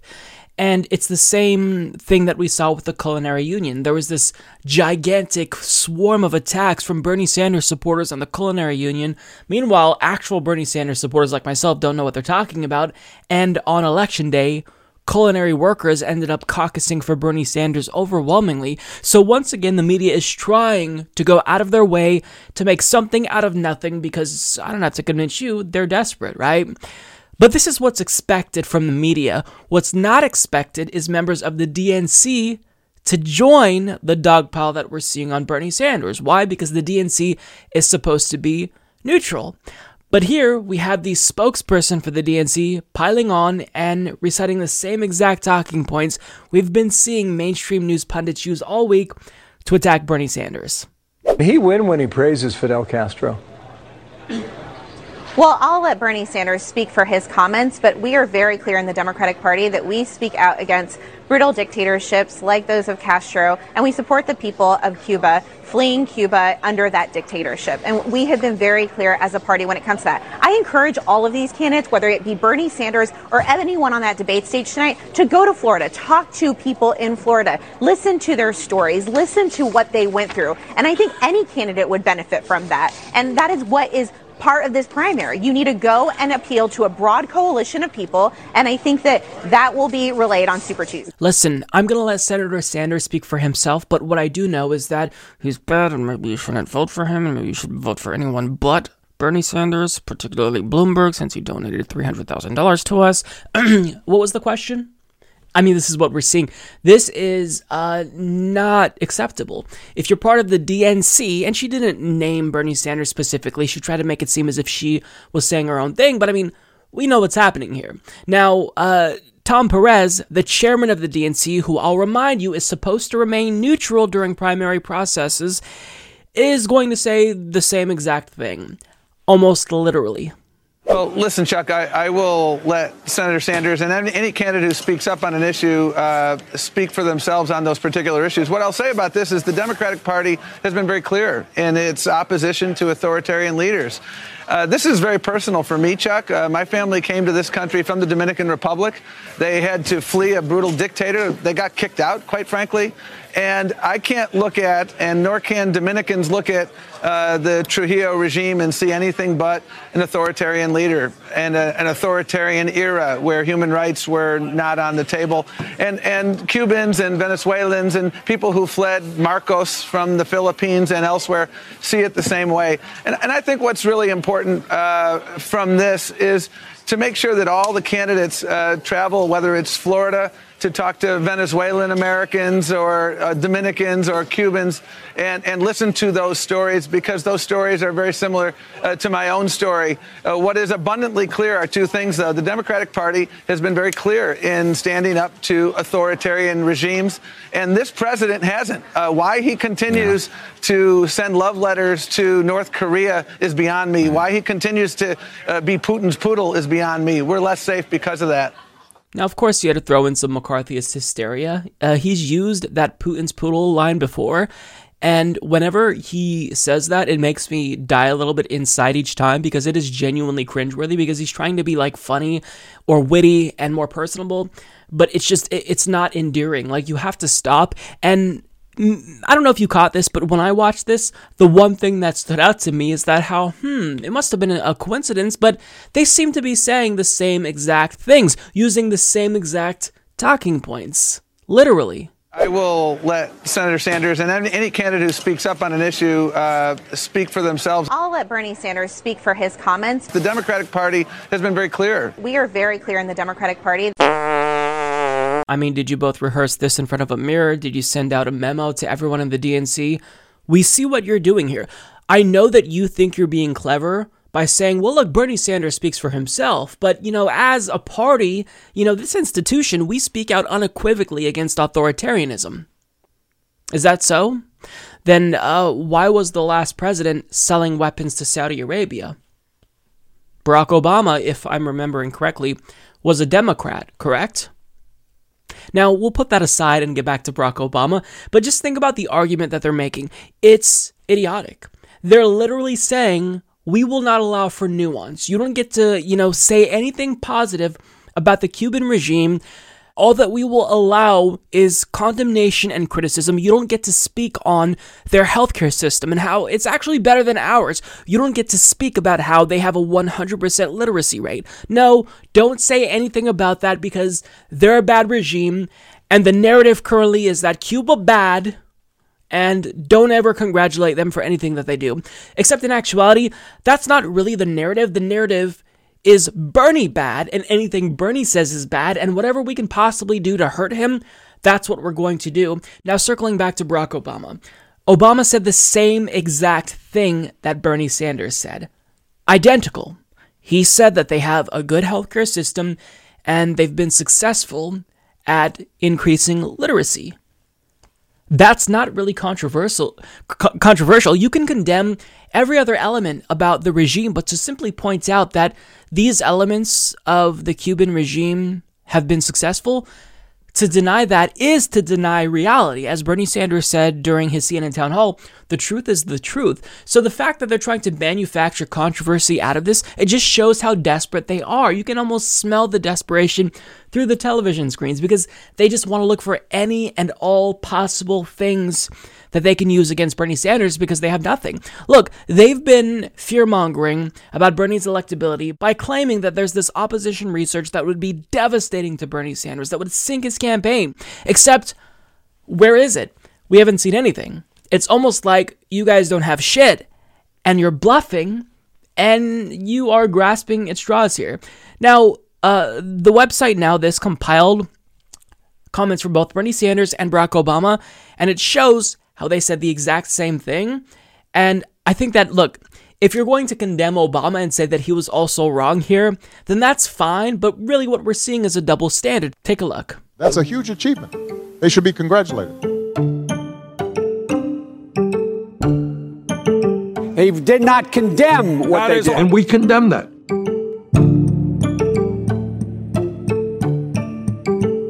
And I said this to President Castro in Cuba. I said, look, you've made great progress in educating young people. Every child in Cuba gets a basic education. That's a huge improvement from where it was. Medical care. The life expectancy of Cubans is equivalent to the United States, despite it being a very poor country, because they have access to health care. That's a huge achievement. They should be congratulated. We're very opposed to the authoritarian nature of Cuba. But it's unfair to simply say everything is bad. When Fidel Castro came into office, you know what he did? He had a massive literacy program. Is that a bad thing? Even though Fidel Castro did it? There's a lot of dissidents imprisoned in Cuba. That's right, and we condemn that. You also have a track record of expressing sympathy for socialist governments in Cuba and in Nicaragua. Can Americans trust that a democratic socialist president will not give authoritarians a free pass? I have opposed authoritarianism all over the world. Of course, you have a dictatorship in Cuba.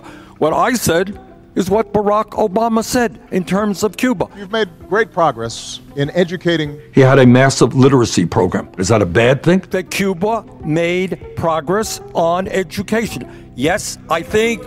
Really? Really? Yes, literacy because there's programs no comparing are bad. those two What Barack Obama said is they made great progress on education and health care. They have access to health care. That's a huge achievement. They should be congratulated. Barack Obama was abroad. He was in a town meeting. He did not in any way suggest that there was anything positive about the Cuban government. And I said this to President Castro in Cuba. I said, look, you've made great progress in educating young people. He acknowledged that they did increase life expectancy. They have access to health care. That's a huge achievement. They should be congratulated. But he went on and condemned the dictatorship. He went on and condemned the people who, in fact, had run that committee. The fact of the matter is, he, in fact, did not, has never embraced an authoritarian regime and does not now. Okay. This man said that, in fact, he thought it was, he did not condemn what they did. That is untrue, categorically untrue. What did you tell him? We're very opposed to the authoritarian nature of Cuba. There's a lot of dissidents imprisoned in Cuba. That's right, and we condemn that. I have condemned authoritarianism, whether it is the people in Saudi Arabia that the United States government has Cuba, loved Nicaragua? for years. Cuba, Nicaragua. Authoritarianism of any stripe is bad. But that is different than saying that governments occasionally do things that are good. Occasionally, it might be a good idea to be honest about American foreign policy. And that includes the fact that America has overthrown governments all over the world, in Chile, in Guatemala, in Iran. And when dictatorships, whether it is the Chinese or the Cubans, do something good, you acknowledge that. But you don't have trade love letters with them. President Biden. Yeah. Now, when Obama said the same exact thing as Bernie Sanders, the collective response from the media and the DNC, members of the Democratic Party, was as follows.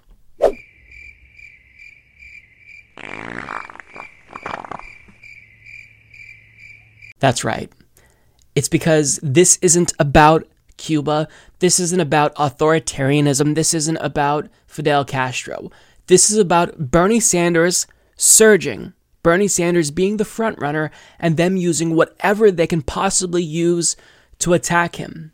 And it seems as if they kind of realize that now the writing's on the wall. He may be unstoppable, but maybe if they can hurt him in Florida, maybe if they can hurt him in Nevada by trying to pit him against the Culinary Union, maybe, just maybe, they can bring him down a few notches. Maybe open the door for someone like Mike Bloomberg or Joe Biden to get in there and, win over him, or at least get enough delegates to steal it from him at the convention. But here's the thing. We know exactly what you're doing, and I don't know how many people this is going to resonate with, but I think that most average Americans know that you guys are all desperate. You've shown your cards, like the just sheer volume of anti-Bernie hysteria on MSNBC on Saturday alone, the day of the Nevada caucus, was enough to really show even the most casual political observer that you all don't care about anything but stopping Bernie Sanders. I think that you've overplayed your hand here. And look, we're just going to shift from this to a different controversy, because in the span of 1 week, we've went from Bernie hates AIPAC to Russia wants to help Bernie to Cuba, and this was after the Bernie bro myth and the Culinary Union. So there's going to be a new set of scandals next week, possibly more by the end of this week. But understand, these aren't actually scandals. These are manufactured controversies to try to stop Bernie Sanders at all costs. But guess what? Maybe too late for you guys. Seems like you're just going to have to accept that Bernie is likely going to be the Democratic Party's nominee, and maybe you should unite behind him and definitely vote blue no matter who this November.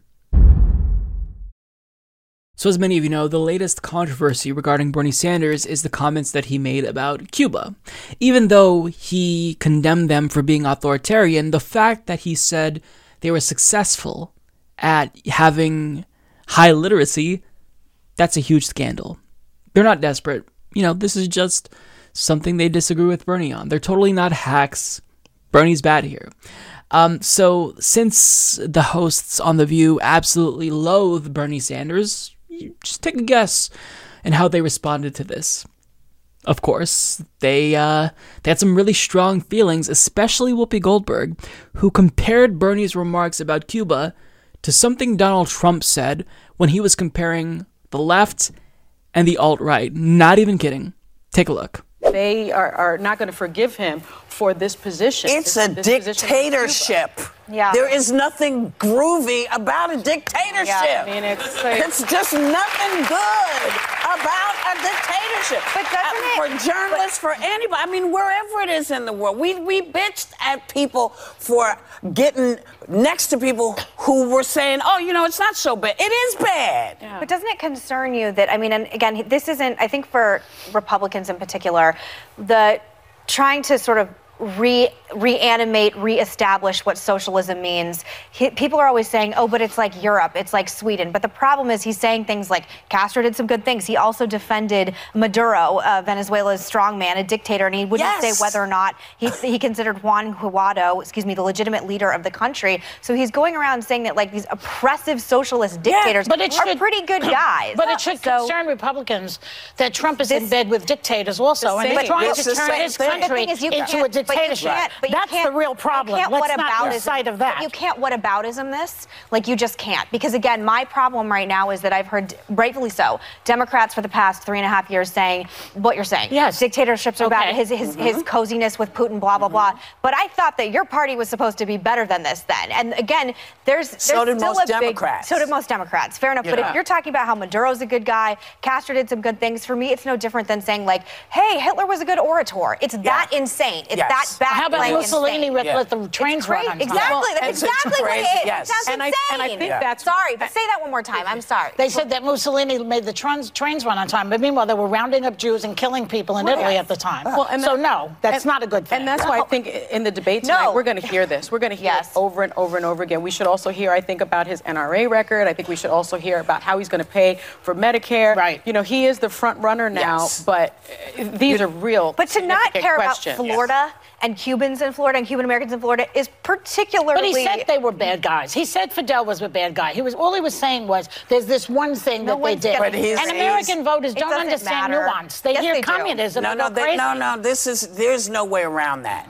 This is as bad as you know who's saying they were good people on both sides. Yeah. It's the same thing. There's no way to get... I don't agree. Oh, I do. Once you start saying, well, you know, Hitler wasn't so bad because but he didn't say that. But no, he didn't say that. But to a Cuban person, it's just as bad. I agree. It's just as bad. Cuban refugees who lost everything in Cuba because of Castro. Yeah, it's as bad. It's as bad. You can't allow his literacy program and not highlight the fact that he's a We're all on the same page with this. Killer. What a day. Yes. He's dead now. Fidel is dead. He is dead. Fidel is dead. His brother will be dead soon. The whole thing is going to change very soon. Anyway. Well, let's hope so. Let's hope so. Okay. Yikes. So, I mean, first of all, let me just say, good job, Joy Behar. She's usually terrible as well, but at least in this instance, she was reasonable. But Whoopi Goldberg said this is as bad as you know who saying they're good people on both sides. It's the same thing. Really? Really? Trump was equating white supremacists with left-wing protesters. Bernie is saying Cuba overall, their regime is dictatorial, and I disapprove of that, but I think it's good that they've managed to increase literacy rates. And you're saying those two are the same thing? She goes on to say, once you start saying Hitler wasn't so bad because ... She went there.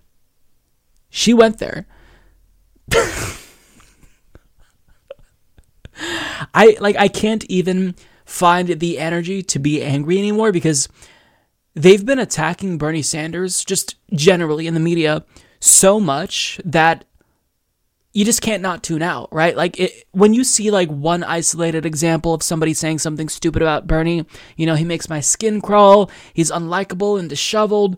Sure, those isolated instances are irritating, but at the same time, like, if everybody's criticizing Bernie Sanders, then functionally nobody's criticizing Bernie Sanders. It's all just noise at this point, right? So I'm not even outraged. It's just like, I want you to remember the strong response that Whoopi Goldberg had to Bernie Sanders saying that about Cuba.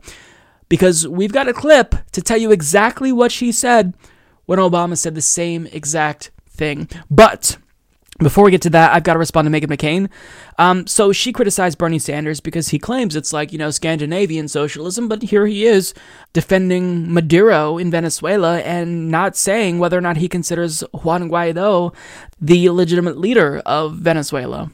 So I don't know if Meghan McCain knows this, but the United States government has a history of overthrowing regimes in South America. And Venezuela is just another government that we're trying to overthrow. Like that guy who she's referring to, Juan Guaido, he just declared himself the president unilaterally, and then we recognized him as the president. But yet we claim to care about democracy, and while we are trying to legitimize this undemocratic coup, we're saying we care about democracy, rah-rah democracy.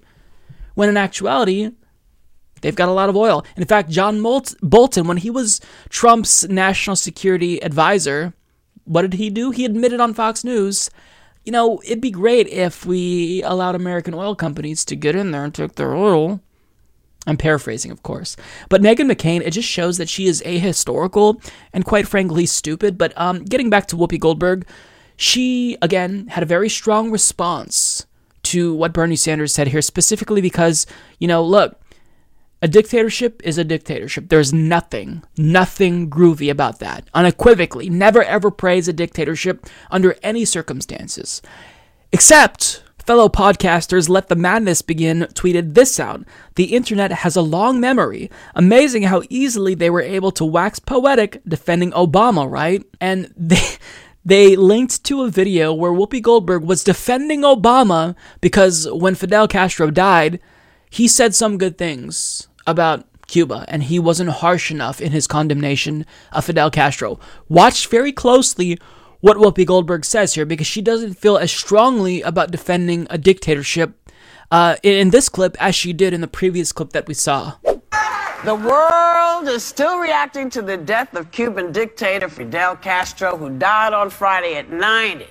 Now, Cubans are either dancing in the streets in Miami or they're crying in the streets in Cuba itself. Now, some critics are saying President Obama should have come out harder against the brutality of Castro's regime in his statement. Do you think he should have said, after just getting the doors open, allowing for people to go, see family, do stuff, do you think he should have said, and you're a bonehead, or was this the proper way to deal with this, given all of this? Well, you can. I think you have to call him I listen to you, and I'm saying, diplomatically, if you're trying to keep...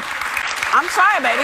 If you're trying to keep the lines of communication open and you're trying to keep a flow going, I think that's the way you do it. I went to Cuba last April, and it's interesting. I mean, they have a 100% literacy rate there, so everybody gets a free education. Everybody has top-of-the-line medical care, so everyone's healthy. Top of the line. Pretty good. Yeah. I feel like, okay, he said, yeah, man is dead.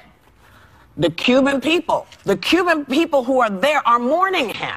They are mourning him. A lot of those people, a lot of them are mourning him. And they're still under a dictatorship. They're under a dictatorship. Right, let's be clear. But that's the point. But look what's happening with the Cuban people who fled that regime. They're celebrating. They're in Little Havana celebrating. But they're not here celebrating. That's my point. My point is they are there. Wait up. They are there. And he is talking to the people of Cuba. Wait. I'm not arguing about whether he's a monster or not. Right. I'm saying to you that what Obama did was what a president is supposed to do. Not in my opinion. I understand that. The people who fled Cuba were in good shape in those days. They had jobs, they were doctors, they were middle-class people. If Obama is being the statesman that he is, you have to think as a leader of the people that are there now. Yes. And I suspect that's my point. What he was thinking. But I think what the president was doing was not to poop on the people who are mourning him back there. Like Elian Gonzalez says he was a father figure to me. We can't understand that, but we don't live there. Let me get this straight.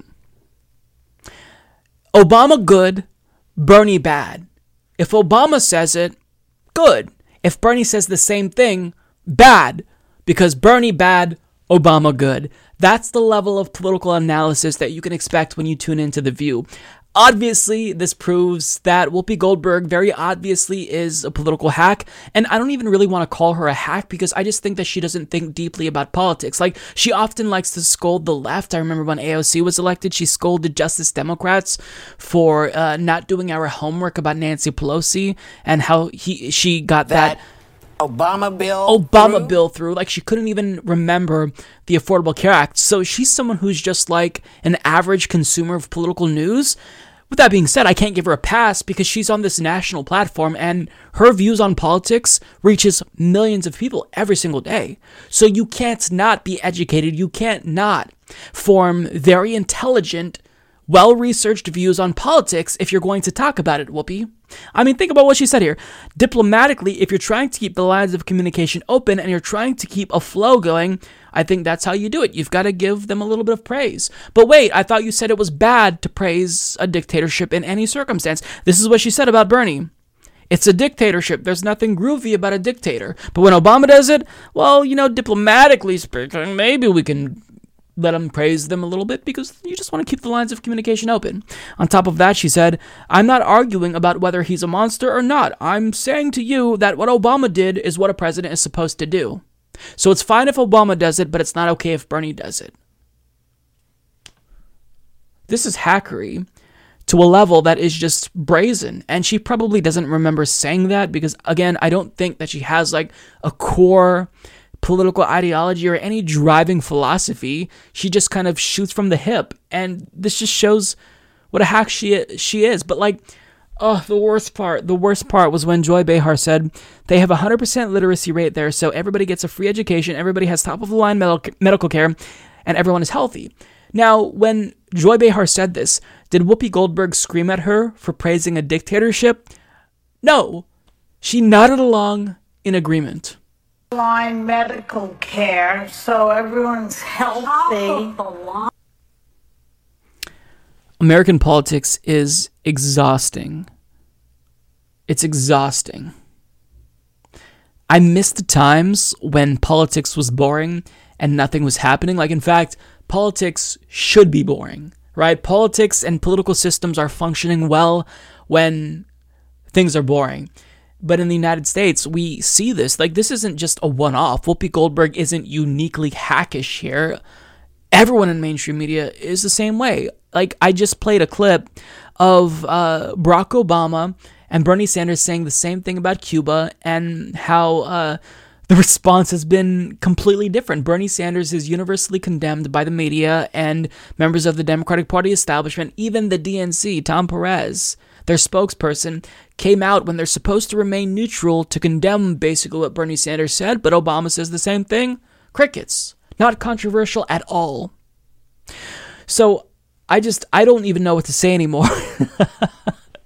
If you watch The View, unironically, please stop. You're making yourself a less educated voter because 99 times out of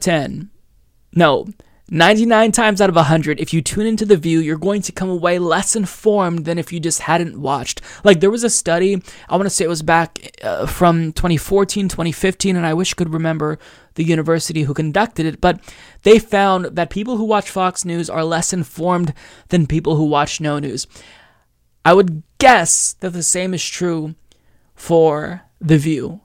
I mean, what do you get from this? What value can you extract politically? Can you honestly say that you're learning anything? They say the same thing that's said on MSNBC and CNN, albeit worse. They take it like to the next step and say it in a dumber way somehow. And for whatever reason, Whoopi Goldberg is always talking about pooping and peeing. She likes to use that. It's insufferable, and the show really, it's bad. They need to bring on somebody who is at least mildly intelligent when it comes to politics. Like, get some diverse opinions, because if you truly want the views of normal Americans to be reflected, that's the whole point, right? Then bring on a democratic socialist. Bring on someone who isn't just going to parrot whatever they hear on MSNBC. But, I mean, that's really asking for too much, because at the end of the day, all of these people hate Bernie Sanders because they have class solidarity. They're multimillionaires. Whoopi Goldberg has a lot of money and probably doesn't want her taxes to be raised. So she doesn't care that she's being a shameless hack by condemning Bernie for something that she praised Obama for. You know, it doesn't matter to them. Everything boils down to their own self-interest, and they know that Bernie would raise their taxes, or they just don't care about the poor people in this country who are suffering. So they're going to attack the one person who would actually be a fighter for the working class because it makes them feel better and would, produce a better outcome politically for them. It's grotesque, and I really hope that more people call this out. But, ideally, less people will watch it, so this isn't an issue, right? So less people are getting uninformed by tuning into The View and hearing them just espouse horrible opinions. And look, usually it's Meghan McCain who's the worst one, and she's still bad, but on this panel, Whoopi Goldberg, I mean, she was by far the worst with how hyperbolic she was in comparing Bernie's remarks to Trump's remarks after Nazis were carrying tiki torches. Like, Jesus Christ. So all throughout the 2020 Democratic Party primary, we were told by pundits in the mainstream media that, we can't vote for someone like Bernie Sanders because he's too far left and he's just not electable. So you really instead should opt for someone like Joe Biden because he's definitely electable. Except now that more and more people are voting, they're realizing that they're not actually receptive to that message. And as more and more polls show that Bernie's actually the strongest against Donald Trump, I mean, that argument now has no legs to stand on. It never did, but now more so than ever. So what we see is the media quickly trying to drum up some new narrative to concern troll about Bernie Sanders' chances in hopes that they, have some way of stopping Bernie Sanders. So the argument that they're using now is that if you vote for Bernie Sanders, maybe he can beat Donald Trump. But think about the effect that he'll have on down-ticket Democrats who are running in these really tight races for the House and Senate. The problem is that this also doesn't have any legs. One, because it's not backed in any statistics whatsoever. And two, because Democrats are now saying, actually, that's not true. Because understand, if you are in Democratic leadership, if you're, a Democratic senator, you don't want to spook the donors. You don't want to tell them that, hey, if this guy who's probably going to be the nominee is going to hurt all of us, they're not going to donate to your campaign, because these campaign contributors, they donate oftentimes with the expectation that they'll be able to buy influence. So if they think that you're going to lose, they're not going to donate to you. So Democrats have a vested interest in making it seem as if, the House and the Senate aren't lost causes. And on top of that, perhaps more importantly, they are embracing Bernie Sanders to an extent. They're not endorsing him yet, right? But members of the Democratic Party establishment are not running away from Bernie Sanders as they previously were. So it's really nice to see this narrative get debunked as quickly as it came up. But just watch what Chris Murphy said in an interview with Jake Tapper on CNN. He dismissed this notion that Bernie Sanders isn't electable, and he also dismissed the notion that Bernie Sanders would hurt down-ticket Democrats. Do you have any concerns about Bernie Sanders as the Democratic nominee in terms of his ability to beat President Trump in November, or how much he might hurt down-ballot Democrats who are in more moderate districts? I do not. I think Bernie Sanders will beat Donald Trump. I think Joe Biden would beat Donald Trump. I think Elizabeth Warren would beat Donald Trump. What we need is a candidate who has a base of enthusiastic supporters, who's authentic, who speaks truth to power, who can throw a punch and who can take a punch. I think anybody that's polling in the top 4 or 5 fits that bill. But Bernie's base of support, the enthusiasm behind him, I think speaks to the strength of his candidacy, both in the primary, but as a general election candidate as well. That was very strong. I mean, are you endorsing him? Are you supporting him? No, I'm not endorsing anyone. I think that this primary is going to be a test of who is ready, who's tough enough to take on President. So this is a really big deal because previously, when this question was posed to a Democrat, and to be fair, I don't know what Chris Murphy said before, but when this question was previously posed to Democrats, their answer usually was, well, let's just wait and see who wins, and then we'll go from there. We'll wait and see how the process will play out. But now they're actually responding directly to the prospect of Bernie Sanders becoming the nomination, which tells us a key thing, that they're starting to grapple with the reality of a Bernie nomination. And they know that the writing's on the wall. He may very well be the presumptive nominee after Super Tuesday, and they can no longer trash him. Otherwise, all of this enthusiasm that's behind him isn't going to help them, right? And you want to ride on Bernie Sanders' coattails. And Chris Murphy was correct to point out that Bernie has a lot of enthusiasm behind him. So if this person with a massive movement has all of this energy behind him, and you start dogging on him, well, that's not going to help your case. And I don't know if he's up, for re-election, to be fair, but it hurts Democrats if they dog on the person who's at the top of the ticket. So they're starting to accept the reality that Bernie Sanders may very well be the Democratic Party's nominee. This is huge, and it may seem like I'm reading too much into this, but hold, because I've got more on that. But I want to get to a specific quote from Chris Murphy here. He says, Bernie's base of support, the enthusiasm behind him, speaks to the strength of his candidacy in the primary and the general election as well. And this right here, I shouldn't have to give him credit for saying this because it's just common sense, but yeah, it doesn't take a Democratic strategist who's paid 7 figures a year to tell you that Democrats win elections when turnout is high and the base is excited to come out and vote. That's what led Obama to victory, and that's what's going to lead Bernie to victory if he's at the top of that ticket. So this is really what it's all about. All this worry about Democrats losing the House and the Senate if Bernie Sanders is at the top of the ticket, they should be enthusiastic about him being at the top of the ticket, because if he actually brings out this base that he's trying to bring out, younger voters, disaffected non-voters, then guess what happens? When they're already out to vote for Bernie Sanders, they're going to vote down the ticket for Democrats in the House and the Senate, and Bernie would campaign for them if he's the Democratic Party nominee. So it'd be moronic for them to continue dogging on Bernie Sanders. And the fact that he is so close to clinching this nomination and the way that they are responding tells us that really this may become a reality soon. But the real question is, what are Democratic Party leaders saying? What's Nancy Pelosi and Chuck Schumer saying? Well, pretty much the same thing. They're not running away from Bernie Sanders. They're grappling with the reality of a Bernie Sanders nomination. As Marty Johnson of The Hill reports, House Speaker Nancy Pelosi on Wednesday said she would be comfortable with Senator Bernie Sanders as the Democratic presidential nominee in November. The Congresswoman was asked the question as she was leaving a closed-door meeting in the House basement Wednesday morning. She replied with one word: yes. Other congressional Democrats have balked at the idea of Sanders, a longtime independent and self-proclaimed Democratic socialist, being the party's nominee in the general election. Senate Minority Leader Chuck Schumer on Tuesday also suggested that he would be comfortable with the Vermont senator as his party's nominee. Look, the bottom line is very simple, Schumer said Tuesday when asked about Sanders' praise of former Cuban leader Fidel Castro's literacy program. We have a lot of strong nominees. I'm not supporting one over the other, but I think every one of them will beat President Trump, he said. So first of all, again, this is partially tactical because they don't want to spook donors. They don't want to make it seem as if they're going to lose under any circumstances.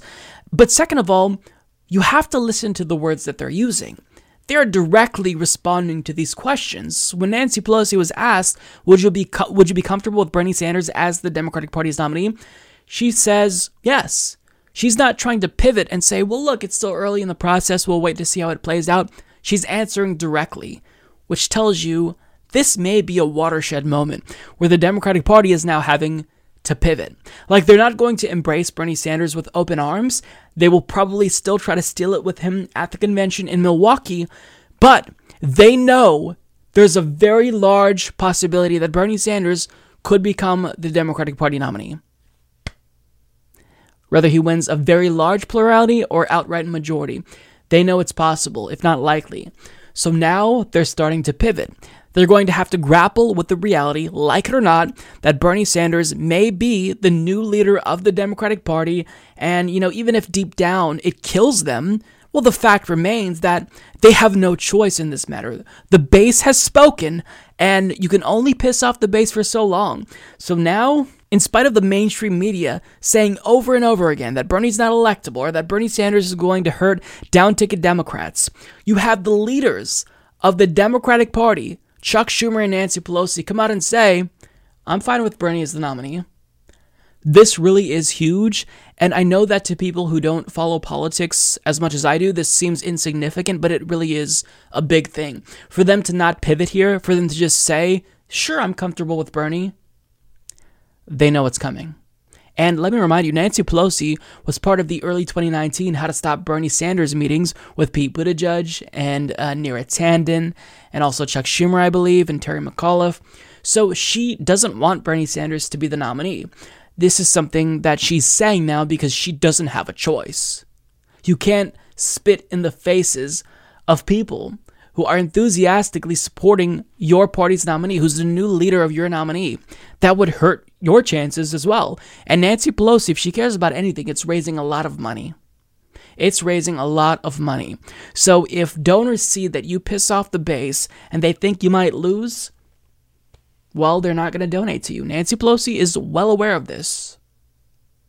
So now getting to that whole new talking point about Bernie Sanders will hurt down-ticket Democrats, on MSNBC, of all places, I saw the best debunking of this new talking point, and it came from Chris Hayes, who is probably the most sane person on MSNBC. Just look at some of the evidence that we have, and I'm telling you, it's not in the data. It just isn't. Here are the head-to-head matchups between President Trump and the Democratic presidential candidates. He is consistently, in poll after poll after poll, at or near the top of all of them, while the candidates who are characterized often as more electable are lower. Sanders has higher favorability ratings than any other Democratic presidential candidate in the field. His campaign has raised more money. His campaign's cash on hand in the latest FEC filing more than double the other non-billionaire candidates, and his ability to raise money is not nothing when it comes to electability and possibly $1 billion being dropped on his head. Now, there are swing district congressional members in Congress who really do worry about Sanders' effects on them, about being dragged down on those down ballot races. And I got to say, they might be right. They know their districts well. They also might be wrong. I don't know. I do know. I definitely heard that a lot in 2016 from a lot of swing Republican members. As political scientist Kyle Kondik points out in the New York Times op-ed, those fears about down ballot drags might be overstated. But I'm open to the data. We'll see. I mean, look, left-wing candidates sometimes lose. They sometimes get drubbed. George McGovern wasn't a left-winger. He was a liberal, but he famously lost in a landslide defeat to Richard Nixon in 1972 after his insurgent progressive campaign managed to capture the Democratic Party nomination. And that's a trauma that has stayed with people for generations, understandably so.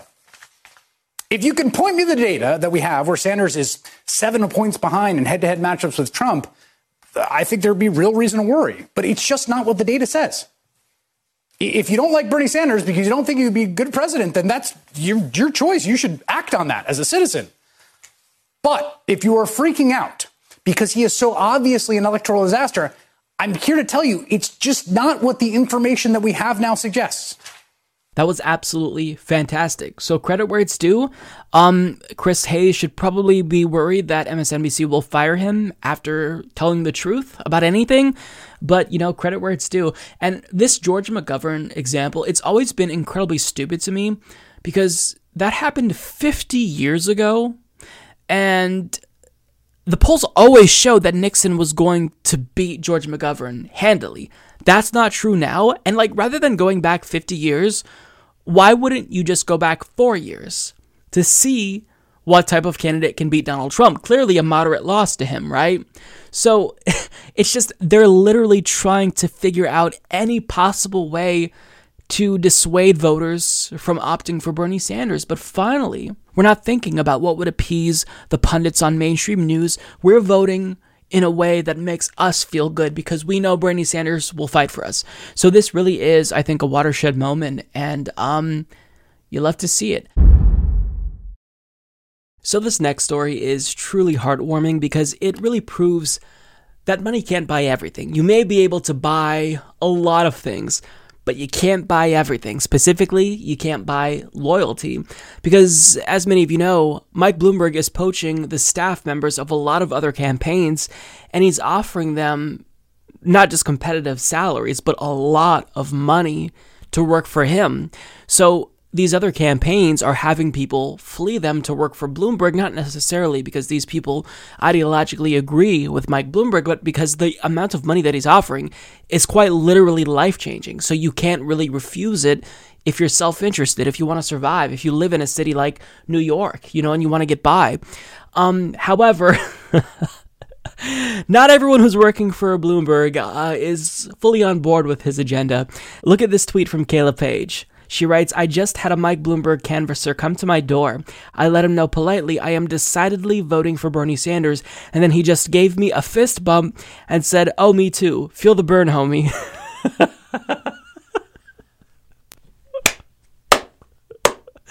I love it so much.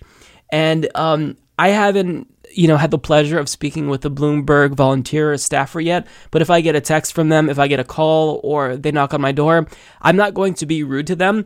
I'm going to try to convince them to vote for Bernie Sanders. This really is an opportunity because usually when you're canvassing for Bernie Sanders, you have to go to other people's doors.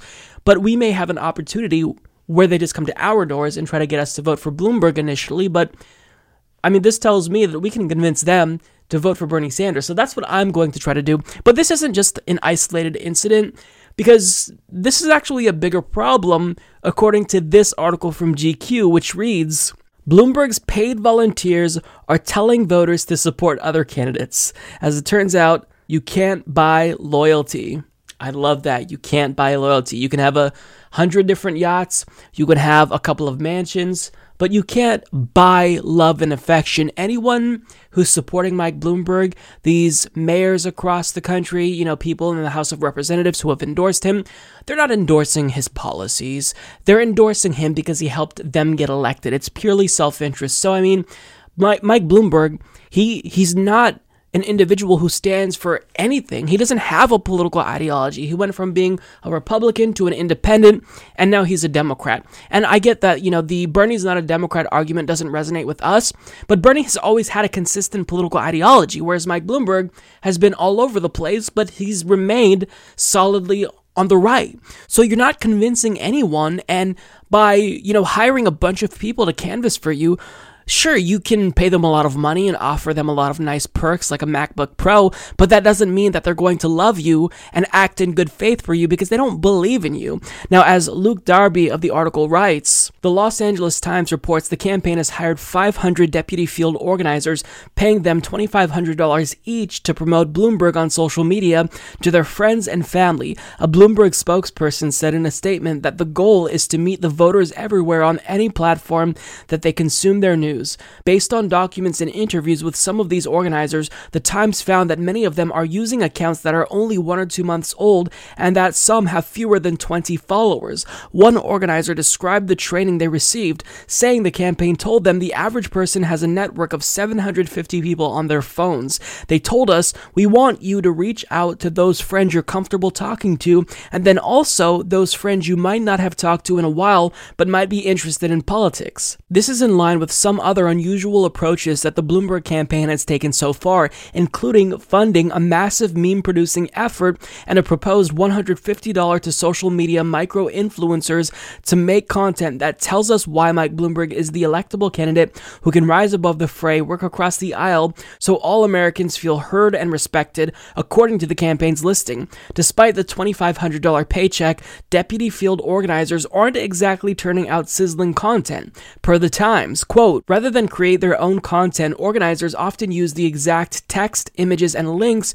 provided to them by the campaign. The result has been a stiff outpouring of tweets, Facebook and Instagram posts with little to no engagement and sometimes half-hearted text messages. Some organizers were so robotic in their tweeting, Twitter suspended their accounts Friday evening after the Times inquired about whether their behavior complied with the platform's rules on spam and manipulation. One organizer in Los Angeles told the Times, when I text my friends, depending on the friend, a lot of people think it's spam or my account was hacked. Once people realize it's actually me who's making these and it's not spam, they kind of just figure I'm being paid for it. At one point, another organizer texted his friends, Sam Donaldson just nailed it. Mike Bloomberg is the president we need to unite our country. Using the exact wording suggested by the Bloomberg campaign, he promptly followed up with a text reading, please disregard, vote for Bernie or Warren. So, there you have it. Look, if you're not an organizer, if you have no, foundation in true grassroots, this is what happens. You can't get people to make memes for you that they believe in, that they find funny because you paid them to, because they have to believe it. Otherwise, the creativity, that spark's not going to be there. You can't have people reach out to friends that they don't know. I mean, I don't know 750 people. I could, reach out to, maybe 15 people at most.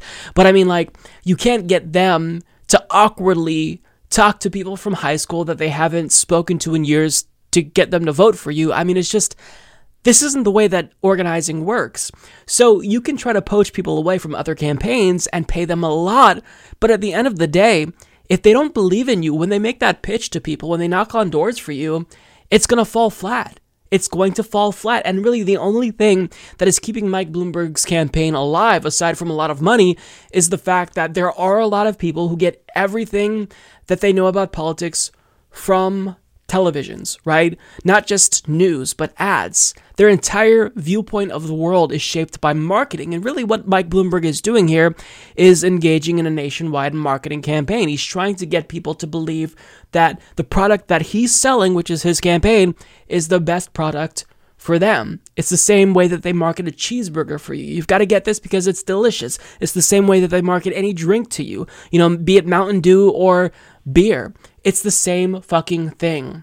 But at the end of the day, you can't buy passion, you can't buy loyalty, as the subheader pointed out. So I absolutely love this. And let me just say this. Please don't be rude to anyone from Bloomberg's campaign if they get a hold of you, because they likely will. Convince them to vote for Bernie Sanders. We can actually do this. And this is kind of us, on a wide scale, cucking Mike Bloomberg, because we're getting your volunteers to vote for Bernie Sanders. And it's been relatively successful based on a couple of anecdotes. But I mean, look, as I stated, if you don't have a foundation in the grassroots, you're not going to have a campaign that is going to be successful at reaching disaffected voters. People who watch TV that always vote may opt for Bloomberg, but the reason why Bernie Sanders is so successful is because he has a real ground game, and the people who are canvassing for Bernie and phone banking for him, they believe to their core the message that Bernie Sanders is espousing. With Mike Bloomberg, I don't know what his message is. He's a billionaire, he's an opportunist, he's an authoritarian, he's explicitly racist, possibly fascistic, but I don't know what policies he stands for. He banned big gulps, he surveilled Muslims, right? He got into these wars with teachers in New York City, in spite of what he said at the debate. So I don't know what he represents, and if you're a canvasser, it can't be the same thing. The only message that he has politically at this point in time is that he can beat Donald Trump. But now you don't have a leg to stand on, because polls show that you actually lose to Donald Trump by 3 points, and Bernie beats Trump by 3 points. That's according to one poll. But I mean, overall, there's no there. So you might be able to, have some type of penetration, politically speaking, in certain states, because you have millions upon millions of dollars in television commercials that come on every 5 seconds. But at the end of the day, if you don't actually offer people something to vote for, then you're going to have a difficult time. So I absolutely love this story. This genuinely was a heartwarming story, and I couldn't wait to share it with you all, because, it really is disgusting and morally reprehensible that we have a billionaire who's literally trying to buy his way into the White House, and the precedent that this would set if he's able to be successful here, I don't even want to think about it. We'd have, Bob Iger, the Disney CEO, which just stepped down, run in 2024. We'd have Mark Zuckerberg run in 2028, Jeff Bezos run in 2032. I don't want to start that, right? We already have that type of situation with Donald Trump, where he kind of self-funded, but in the general, he took big money because he's not as rich as Bloomberg. But we don't want this to be a thing, because once you go down this path, then we're just going to take turns having different billionaires run for office. And it's already bad enough that we have billionaires buying off Congress, as Mike Bloomberg admitted to on the debate stage, but we can't allow them to just buy the presidency now. We have to draw a line in the sand. So, it is a little bit encouraging to see that, he may be poaching people away from other campaigns and paying them a lot, but they're still not receptive to his message, and they're not doing a great job. They're kind of acting as moles in his campaign and sabotaging him internally, and that is a really good thing to see.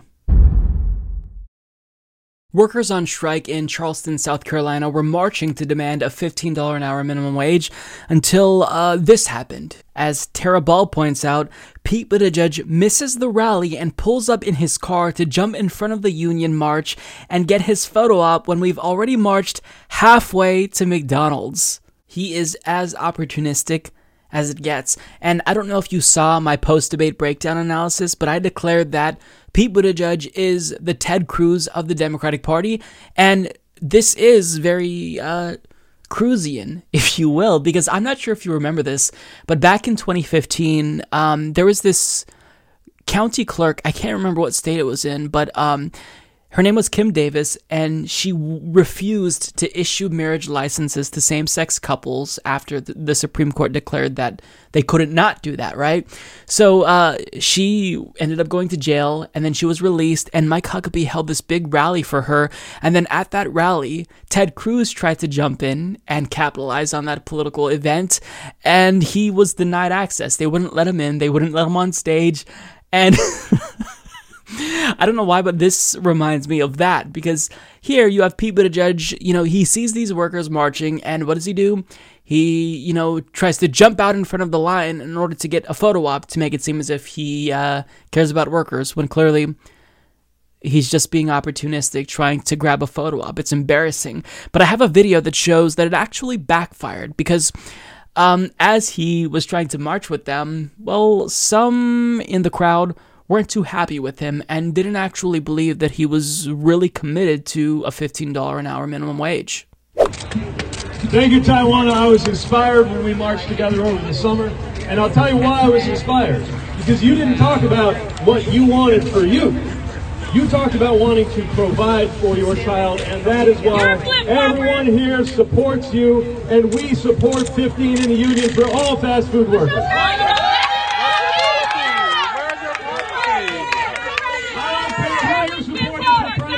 You deserve $15 an hour. You deserve a union, and we stand with you. The president says it's a good economy. It's not a good economy until everyone can get ahead. That is what we believe in, and that is why I'm standing here. No matter who you support, I support you. We support you. We stand together, and we will not let one job is enough in the United States of America. Thank you. You think I'm workers right?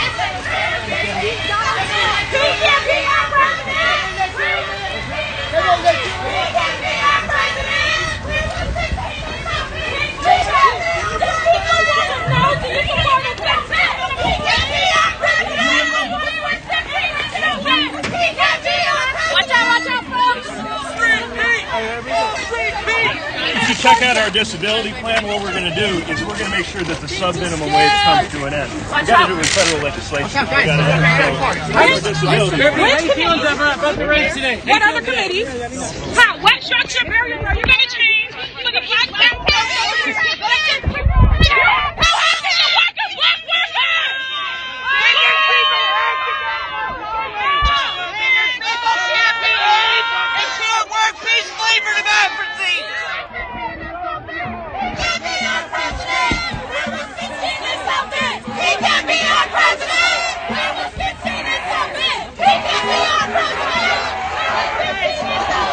My message to Mayor Pete Buttigieg, don't flip-flop.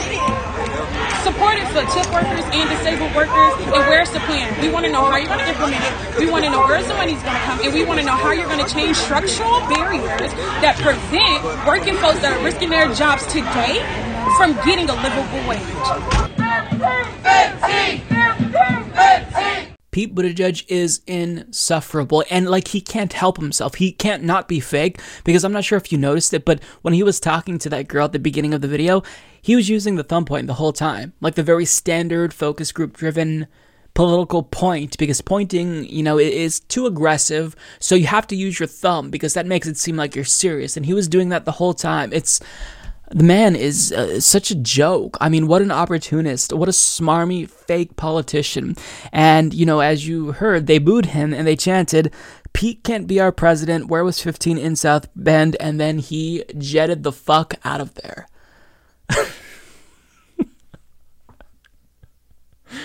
I really, really enjoyed this clip. I watched it multiple times. Listen, whenever a politician wants to be on your side, don't let them do things like this. Don't let them show up for a photo op. Deny them that photo op. Because even though, it's easy to get, overwhelmed, because if you see someone who's famous or a politician with national name recognition, you're starstruck. You want to take a photo with them. Understand that these people do not care about you. Pete Buttigieg does not care about workers. Look at his agenda. What is his agenda? He's more fixated on telling us what we can't have rather than telling us what is actually possible. So he doesn't care about labor. He's a standard corporate Democrat. And if it would be more politically expedient for him to be a Republican, then he would be running as a Republican right now. So I don't believe anything that he says, and I'm so glad that they did that and denied him that photo op, because this isn't the first time where he showed up to places for a photo op. He went into a restaurant, I believe in Nevada, maybe it was South Carolina, I can't remember, but he approached these 4 black women and asked to take a picture with them. Why? Well, because he wants to make it seem as if black people like him. But in actuality, he's polling at, 2-3%? Everything is fake, everything is manufactured, and this type of campaign, in the era where, we have the internet and we see everything, where we can get different takes from people who have cell phones, who are there, who have Twitter.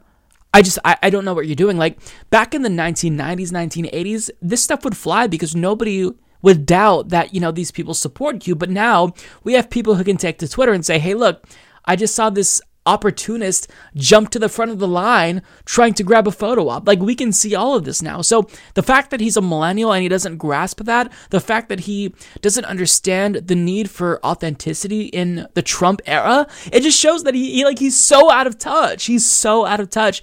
And I'm so sick of him. Like, when he first entered this race, I thought, okay, well, I'm not going to support him, but he's at least talking the right way about policies like Medicare For All. And then halfway into this process, he starts becoming increasingly corporatist, and now he's the most openly hostile towards Bernie Sanders, effectively saying he's the same as Donald Trump. And if you're exhausted now, wait until you see Bernie Sanders versus Donald Trump. No, we're exhausted from you, Pete, because you're driving us nuts because you're so fake. You're rehearsed. Everything you say is scripted. Nothing is authentic. You're disingenuous, and we don't know what you believe in because I don't think you have a political ideology. You stand for nothing. You represent no one. Just go away.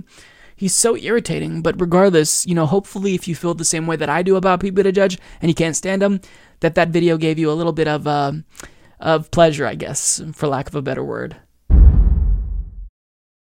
It is really encouraging to see that Medicare For All has never had this much momentum, at least in my lifetime. Like, we've never talked seriously as a country about the pros and the cons between, a private versus single-payer healthcare system. And it's great. And the reason why we're winning this argument is because we have facts and statistics and studies on our side, whereas our opponents, like Pete Buttigieg and Amy Klobuchar, all they have are corporate talking points and campaign contributions from the health insurance industry. So these are shills who are using hacky talking points that aren't landing, and as more and more people vote during the 2020 primaries, it's really nice to see that they're siding with Bernie Sanders. Even if they don't support Bernie Sanders or vote for him, 60 to 70% in some instances are siding with Medicare For All. So anyone who's against it at this point has to admit that they don't actually care about all of the benefits that it brings. They're just trying to maintain the status quo because they want to keep the gravy train rolling. But we will continue to convince more people because we've got the data on our side. And I want to talk to you about 2 new studies that came out. One is a study from Yale, the other is a meta-analysis, because it helps to further prove our point, and it helps us to make not just a statistical and money argument, but a moral argument for Medicare for All. So the first study shows that Medicare for All would not just save money, but more importantly, save thousands of lives. As Jason Lemon of Newsweek reports, the Medicare for All plan proposed by Democratic presidential candidates Bernie Sanders and Elizabeth Warren would save taxpayers hundreds of billions of dollars each year and would prevent tens of thousands of unnecessary deaths, a new study shows. The analysis, conducted by researchers at Yale University, the University of Florida, and the University of Maryland, found that transitioning the United States to a single-payer healthcare system would actually save an estimated $450 billion each year, with the average American family seeing about $2,400 in annual savings. The research, which was published Saturday in the medical journal The Lancet, also found that Medicare for All would prevent about 68,000 unnecessary deaths per year. Quote, our study is actually conservative because it doesn't factor in the lives saved among underinsured Americans, which includes anyone who nominally has insurance but has postponed or foregone care because they couldn't afford the copays and deductibles. Alison Galvani, an author of the study and researcher at the Center for Infectious Disease Modeling and Analysis at the Yale School of Public Health, told Newsweek. Overall, the new research anticipates annual savings of about 13% in national healthcare costs, while providing better healthcare access to lower-income families. According to the study, about 37 million Americans do not have health insurance, while an additional 41 million people do not have adequate healthcare coverage. Taken together, about 24% of the total population does not have healthcare coverage that meets their needs. Now, I just want to stop and reflect on the findings of this study. Put aside the savings, because that's one thing. Medicare for All, according to this study, would save 68,000 lives per year. Per year. So now the question becomes, if you don't support Medicare for All, why don't you care about those lives? Why are those lives meaningless to you? Why are health insurance industry profits more important than those lives? And I really hope that on a debate stage, we see Bernie Sanders ask this question. Because as they, pretend to care about the lives of Americans and wanting everyone to have health care, this needs to be said. For all the times that the DNC, Tom Perez, and, members of the Democratic Party establishment claim that health care is a right, well, how come you don't want it to be a right? If you don't believe healthcare should be free at the point of service, if you don't believe in Medicare for All, if you don't believe in doing what would save 68,000 lives per year, then you're indirectly responsible. You're indirectly responsible anytime someone who's uninsured or underinsured dies. And as they stated, this estimate is conservative because people who are uninsured oftentimes either go bankrupt or die because they have health insurance, but it's just not good enough. So we have to make this moral argument, and we've got to make it loudly and clearly, because someone in this country who doesn't have health insurance, for them to die, that is just unacceptable. And we need to communicate to them that their lives are important, which is why we have to vote for Bernie Sanders, who is the only person who we can trust on this issue. Now, moving on to another study. This is a meta-analysis that shows there actually is a consensus among the experts who've crunched the numbers that Medicare for All would reduce overall healthcare spending. So, as Diane Archer of The Hill writes, Christopher Kai and colleagues at 3 University of California campuses examined 22 studies on the projected cost impact for single-payer health insurance in the United States and reported their findings in a recent paper in PLOS Medicine. Every single study predicted that it would yield net savings over several years. In fact, it's the only way to rein in healthcare spending significantly in the United States. All of the studies, regardless of ideological orientation, showed that long-term cost savings were likely. Even the Mercatus Center, a right-wing think tank, recently found about $2 trillion in net savings over 10 years from a single-payer Medicare for All system.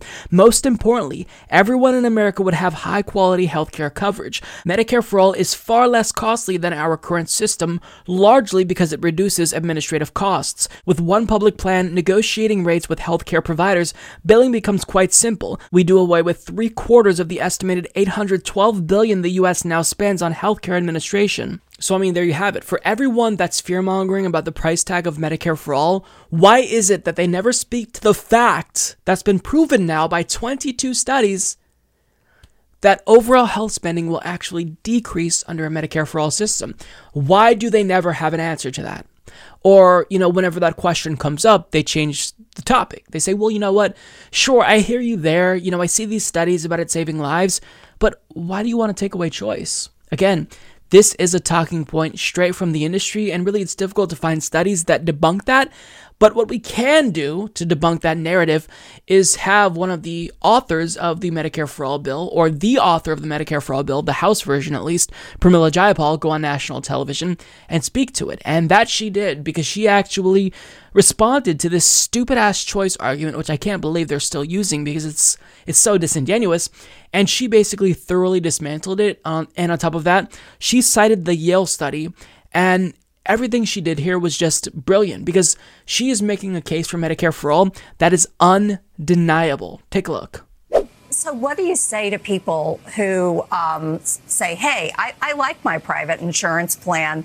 I work for a large employer. It's relatively inexpensive. It's relatively a simple system. So what do you say to people who don't want to give up their private insurance plans? Well, I would just say, first of all, that nobody likes their private insurance plan. What they like is their doctor. And if you look at all the polling, when people are asked if they want to give up their private insurance, the support goes down a little. If you take the next question, which is if you could keep your doctor, but you were going to have to give up your private insurance plan, the support goes up even higher, including among independents and Republicans. So what people want is health care.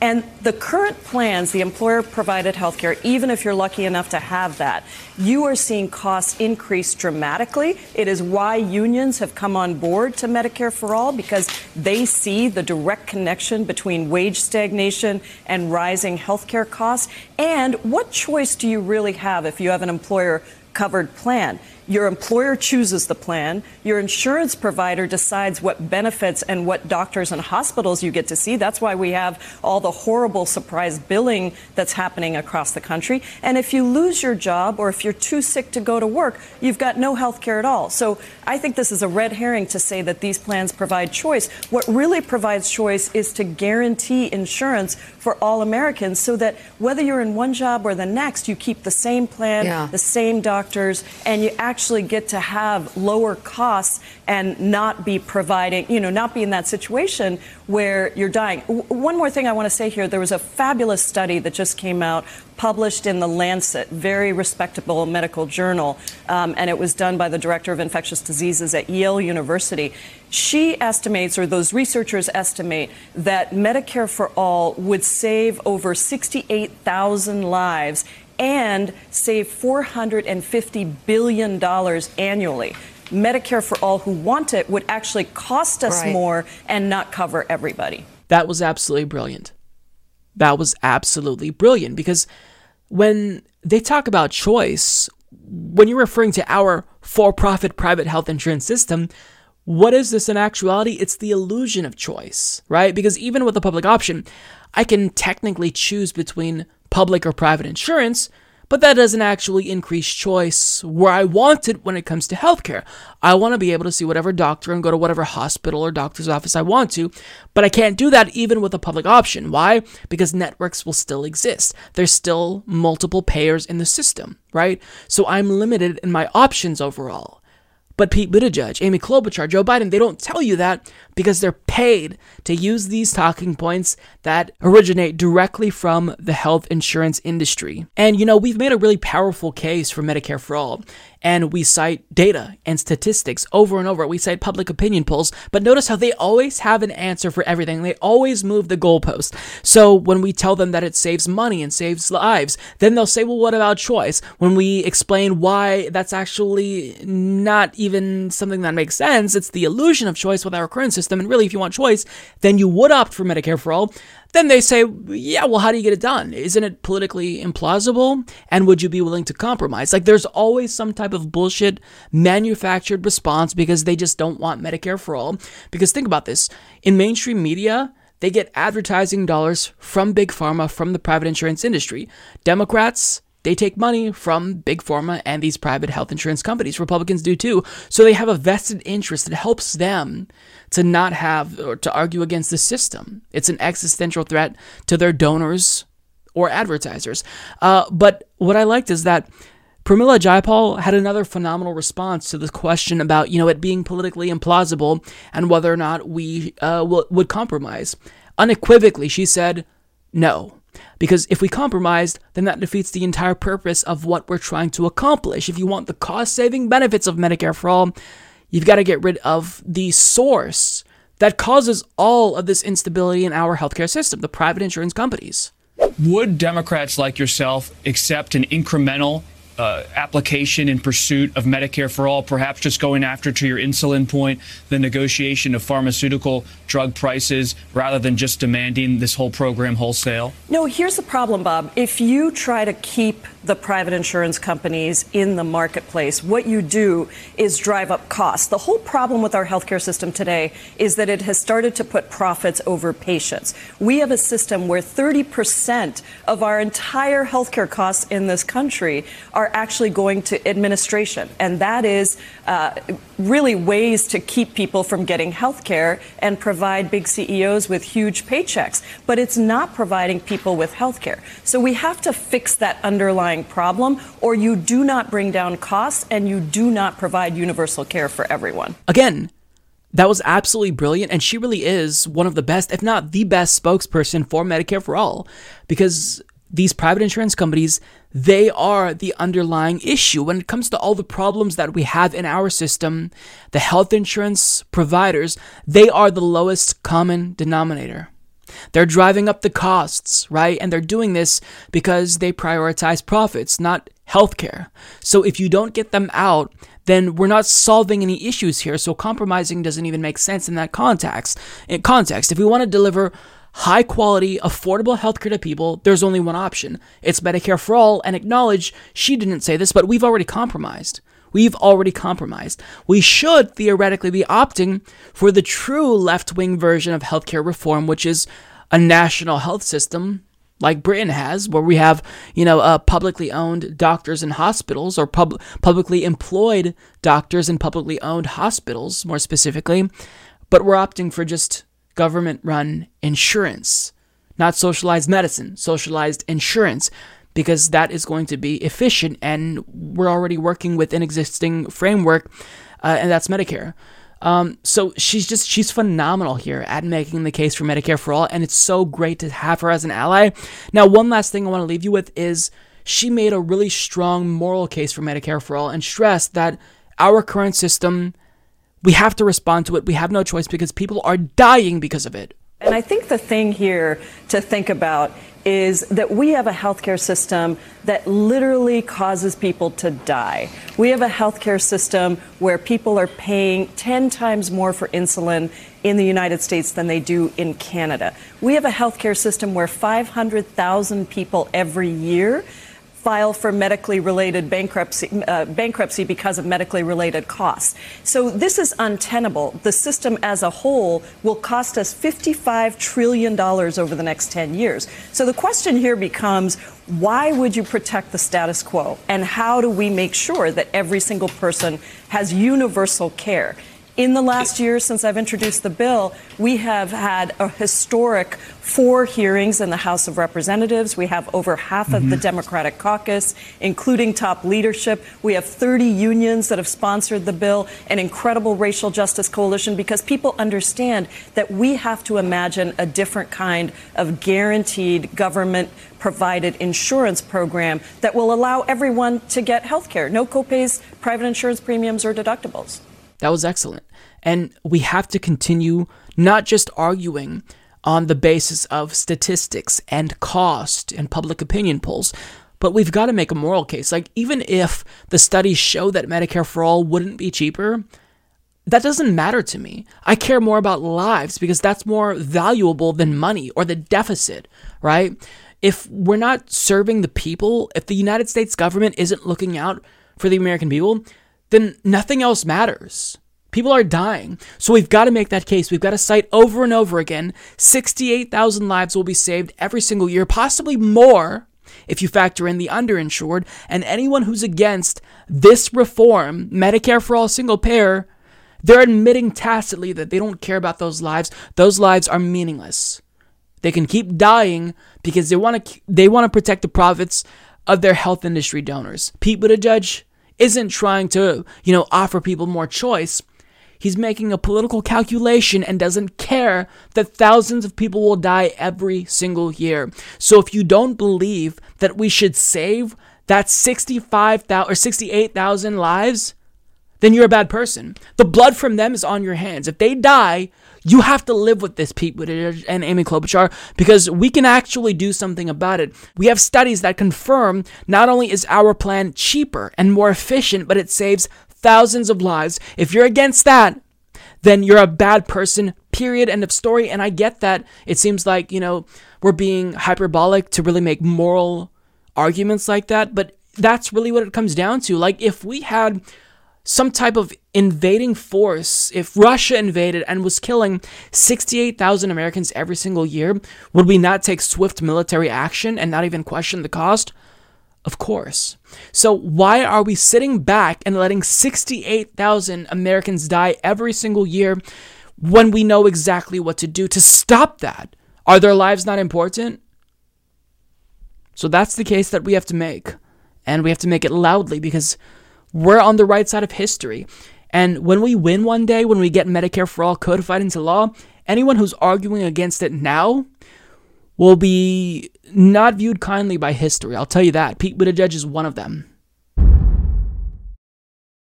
Hello, everyone. I am here with Samelys López, who's running in New York's 15th congressional district, and she is here to talk about her campaign. Samelys, thank you so much for coming on the program. Hi, thank you so much for having me. So if you can't tell, she is in the heart of Bronx currently. Tell us where you are. I'm in the heart of the South Bronx right now. I'm by 3rd Avenue and 149th, which is the hub in the Bronx. That's awesome. You can hear the drums in the background. It you really get a sense of the spirit in the city, and it's so exciting. Now, one thing that's interesting is that you it's a are beautiful community. I love it. Yeah. I'm talking to a lot of people from the Bronx. I've interviewed candidates from the Bronx, one of which is AOC. You are running in her neighboring district, and you basically just recently got one of the biggest endorsements, if not the biggest endorsement that you can get in politics, AOC. So tell us about that. How did you get the endorsement of AOC? Well, AOC's Courage to Change PAC endorsed our campaign as of last Friday. And they'd been reaching out to us, and they wanted to find out how we were organizing our volunteer network, because that's really what people like AOC care about. They don't care about how much money you have in the bank. They don't care, how much money you have. For her, it's a matter of building a political movement, of figuring out how many volunteers you have, the excitement that you have on the ground. And I think that she went with us because of that, because she saw how we were fundraising our money. Over 80% of our donations are small dollar contributions from the Bronx and from New York City as a whole, unlike any other candidate and campaign that's running in the 15th congressional district. I think that our fundraising reflects our values in the community. Right now, the community is going through a gentrification and a displacement crisis in the community, so we cannot afford to send people to Washington or any level of government that is taking real estate developer money, corporate PAC contributions, pharmaceutical money, basically taking donations from systems of oppression that are bringing us down in the community. So I think that they saw that in our campaign, and they went on board to support our efforts so that we can grow, so that they can help amplify what we're doing on the ground with resources, so that we can develop the kind of infrastructure that we need to win this race. Yeah, that's really exciting, and I hope that she makes more endorsements, because I think that she really does have a lot of influence, and it's nice to see that she's not getting to Congress and closing the door behind her. She's trying to bring more people in. I will say I'm a little bit bitter that she didn't endorse my girl Sema Hernandez in Texas, but with that being said, she has a lot of great people, and I would encourage you all to check it out if you haven't seen it. So you mentioned the real estate developers, and anyone who's a progressive from New York, they always talk about that because this is the key to a lot of the issues there. And what's interesting about you is that you were actually a congressional aide for your current opponent. So tell us who your opponent is and why, as someone with a little bit of inside information, you think that you'd be a better representative for that district. Well, actually, I'm not running against the person that I was a congressional aide for. This is an open seat. Oh, okay. So Congressman Jose Serrano is retiring because he was diagnosed with Parkinson's. I see. So he's stepping down. So on June 23rd, 2020, there's going to be an open seat here in the South Bronx to determine who the next congressional candidate is going to be that's going to represent the neighborhood. So he's actually really beloved in the congressional district. He's been here for like 30 years. He's actually really progressive on many issues. So he's going to be stepping down. So he gave me my first opportunity of public service as a congressional aide, doing housing casework and immigration casework. And I saw the way that he was able to lead in the community and how he was able to bring many different people together. Because even though this is a predominantly Latino community, it's not just Latino, it's West African, it's African American, it's Yemeni, it's Muslim, it's, you know, a slice of every piece of the world is in this community. So the representative that deserves to win this area and represent it is somebody who's not going to play identity politics, is somebody who's going to basically bring people together so that we can realize what we have in common, which is fighting against things like white supremacy, fighting against things like worker exploitation, immigration injustice, and being a champion for the Homes Guarantee platform, which is a platform that's beautiful, that was basically created by directly impacted people facing homelessness and lack of repairs in their homes and mold, living in NYCHA and things like that. And they all came together to say, this is not how we want to live. And we want to reclaim the housing stock. And we want to bring this platform together and be a champion of it so that people in the community can live with pride and dignity. So that's kind of like what the issues are in this congressional district. The number one issue that we hear at the doors is homelessness. It's the rents skyrocketing. So we need a working class champion that's going to reject that kind of money, real estate developer money, to finance their campaign and put the people first unapologetically. And that's what our campaign is about. That's actually really encouraging because I see a lot of situations that are basically David versus Goliath across the country. So to know that you're not like taking on a political machine, I mean, you still are in a sense, the establishment, but you're not going up against an incumbent, that actually really is encouraging. So I kind of want to ask you about the dynamics of the race because I wasn't aware that he was retiring. What has it been like? Like, are you basically receiving the blessing of him and the establishment in New York City, like the local establishment? Or is this basically a really competitive race? No, I don't know how he's, even though he gave me my first start at public service, this was years ago when I graduated college. Mm-hmm. So I don't know where he's standing or he's supporting. He hasn't been vocal on that. But, you know, I'm not waiting for anybody's blessing. I basically am doing this with the blessing of the community and people that I have been organizing with for a very long time. I believe that when, you know, you have a calling to do something like this, you have to basically rely on the community and you have to create that change. And it starts from the ground up, really. So I don't think that we need to ask anybody for permission. And, you know, the last people that I would ask permission to do anything like this is the Bronx Democratic political establishment. So we're moving forward. We're organizing. We're knocking on doors. We're raising money in a clean way that centers the needs of directly impacted people in the district that I love. And that's basically who's inspiring us to keep going when things get hard. And we're basically leading with love and compassion, which is revolutionary in and of itself, and really using politics as a way of building community and bringing different people together and being humble in terms of how we approach people so that we can listen to their needs and let their needs as directly impacted people living in this community shape our platform.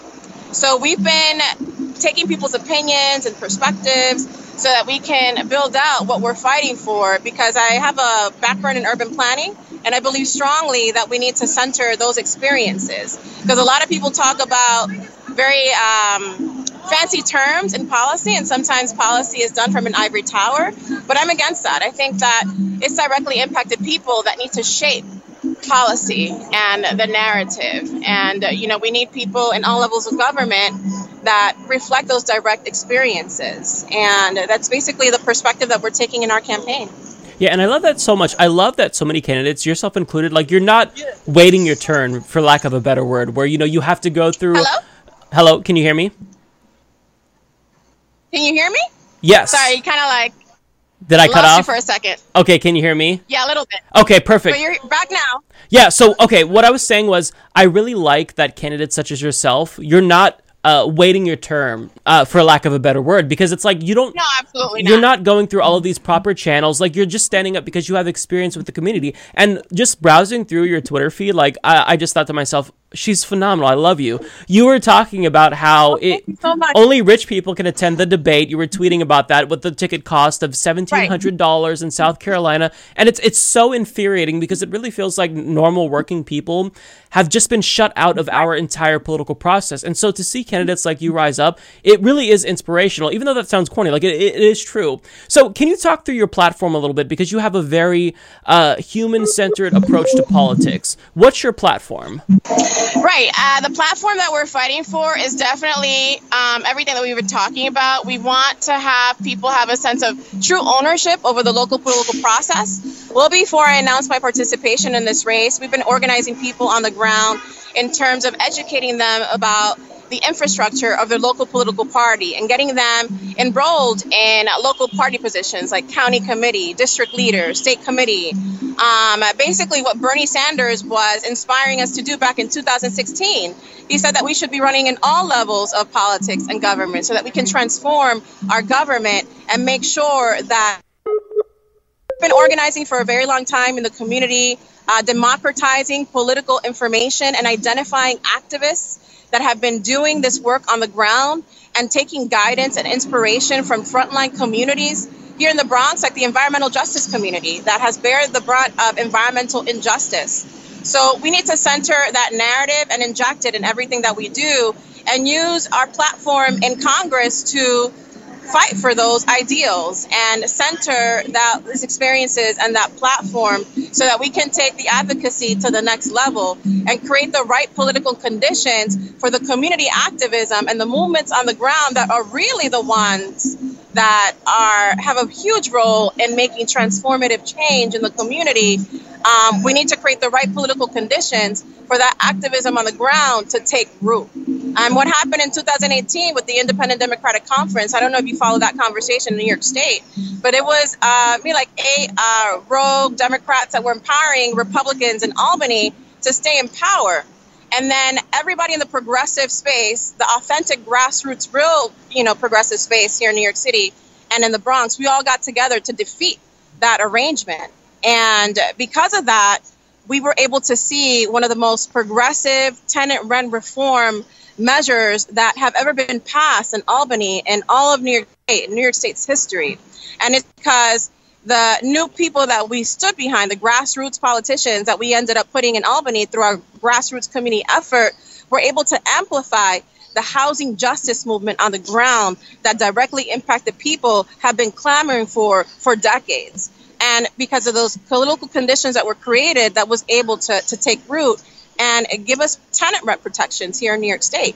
So the same thing has to happen nationally. We need to, look at what's happening in New York State with the tenant rent reform laws, with the efforts around the homes guarantee, seeing that energy and the housing activists that got together to make this happen. We need to be amplifying that at the federal level as well.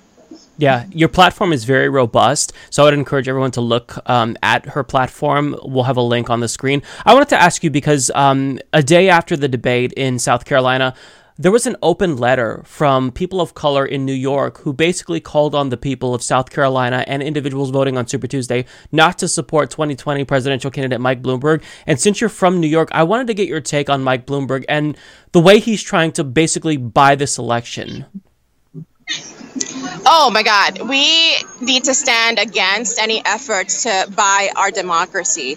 One of the biggest things that I'm fighting for is the importance of taking away big money in politics, because like we've been talking about the whole time, that, affects everything that we're fighting for in the community. And it's a direct assault on our democratic values.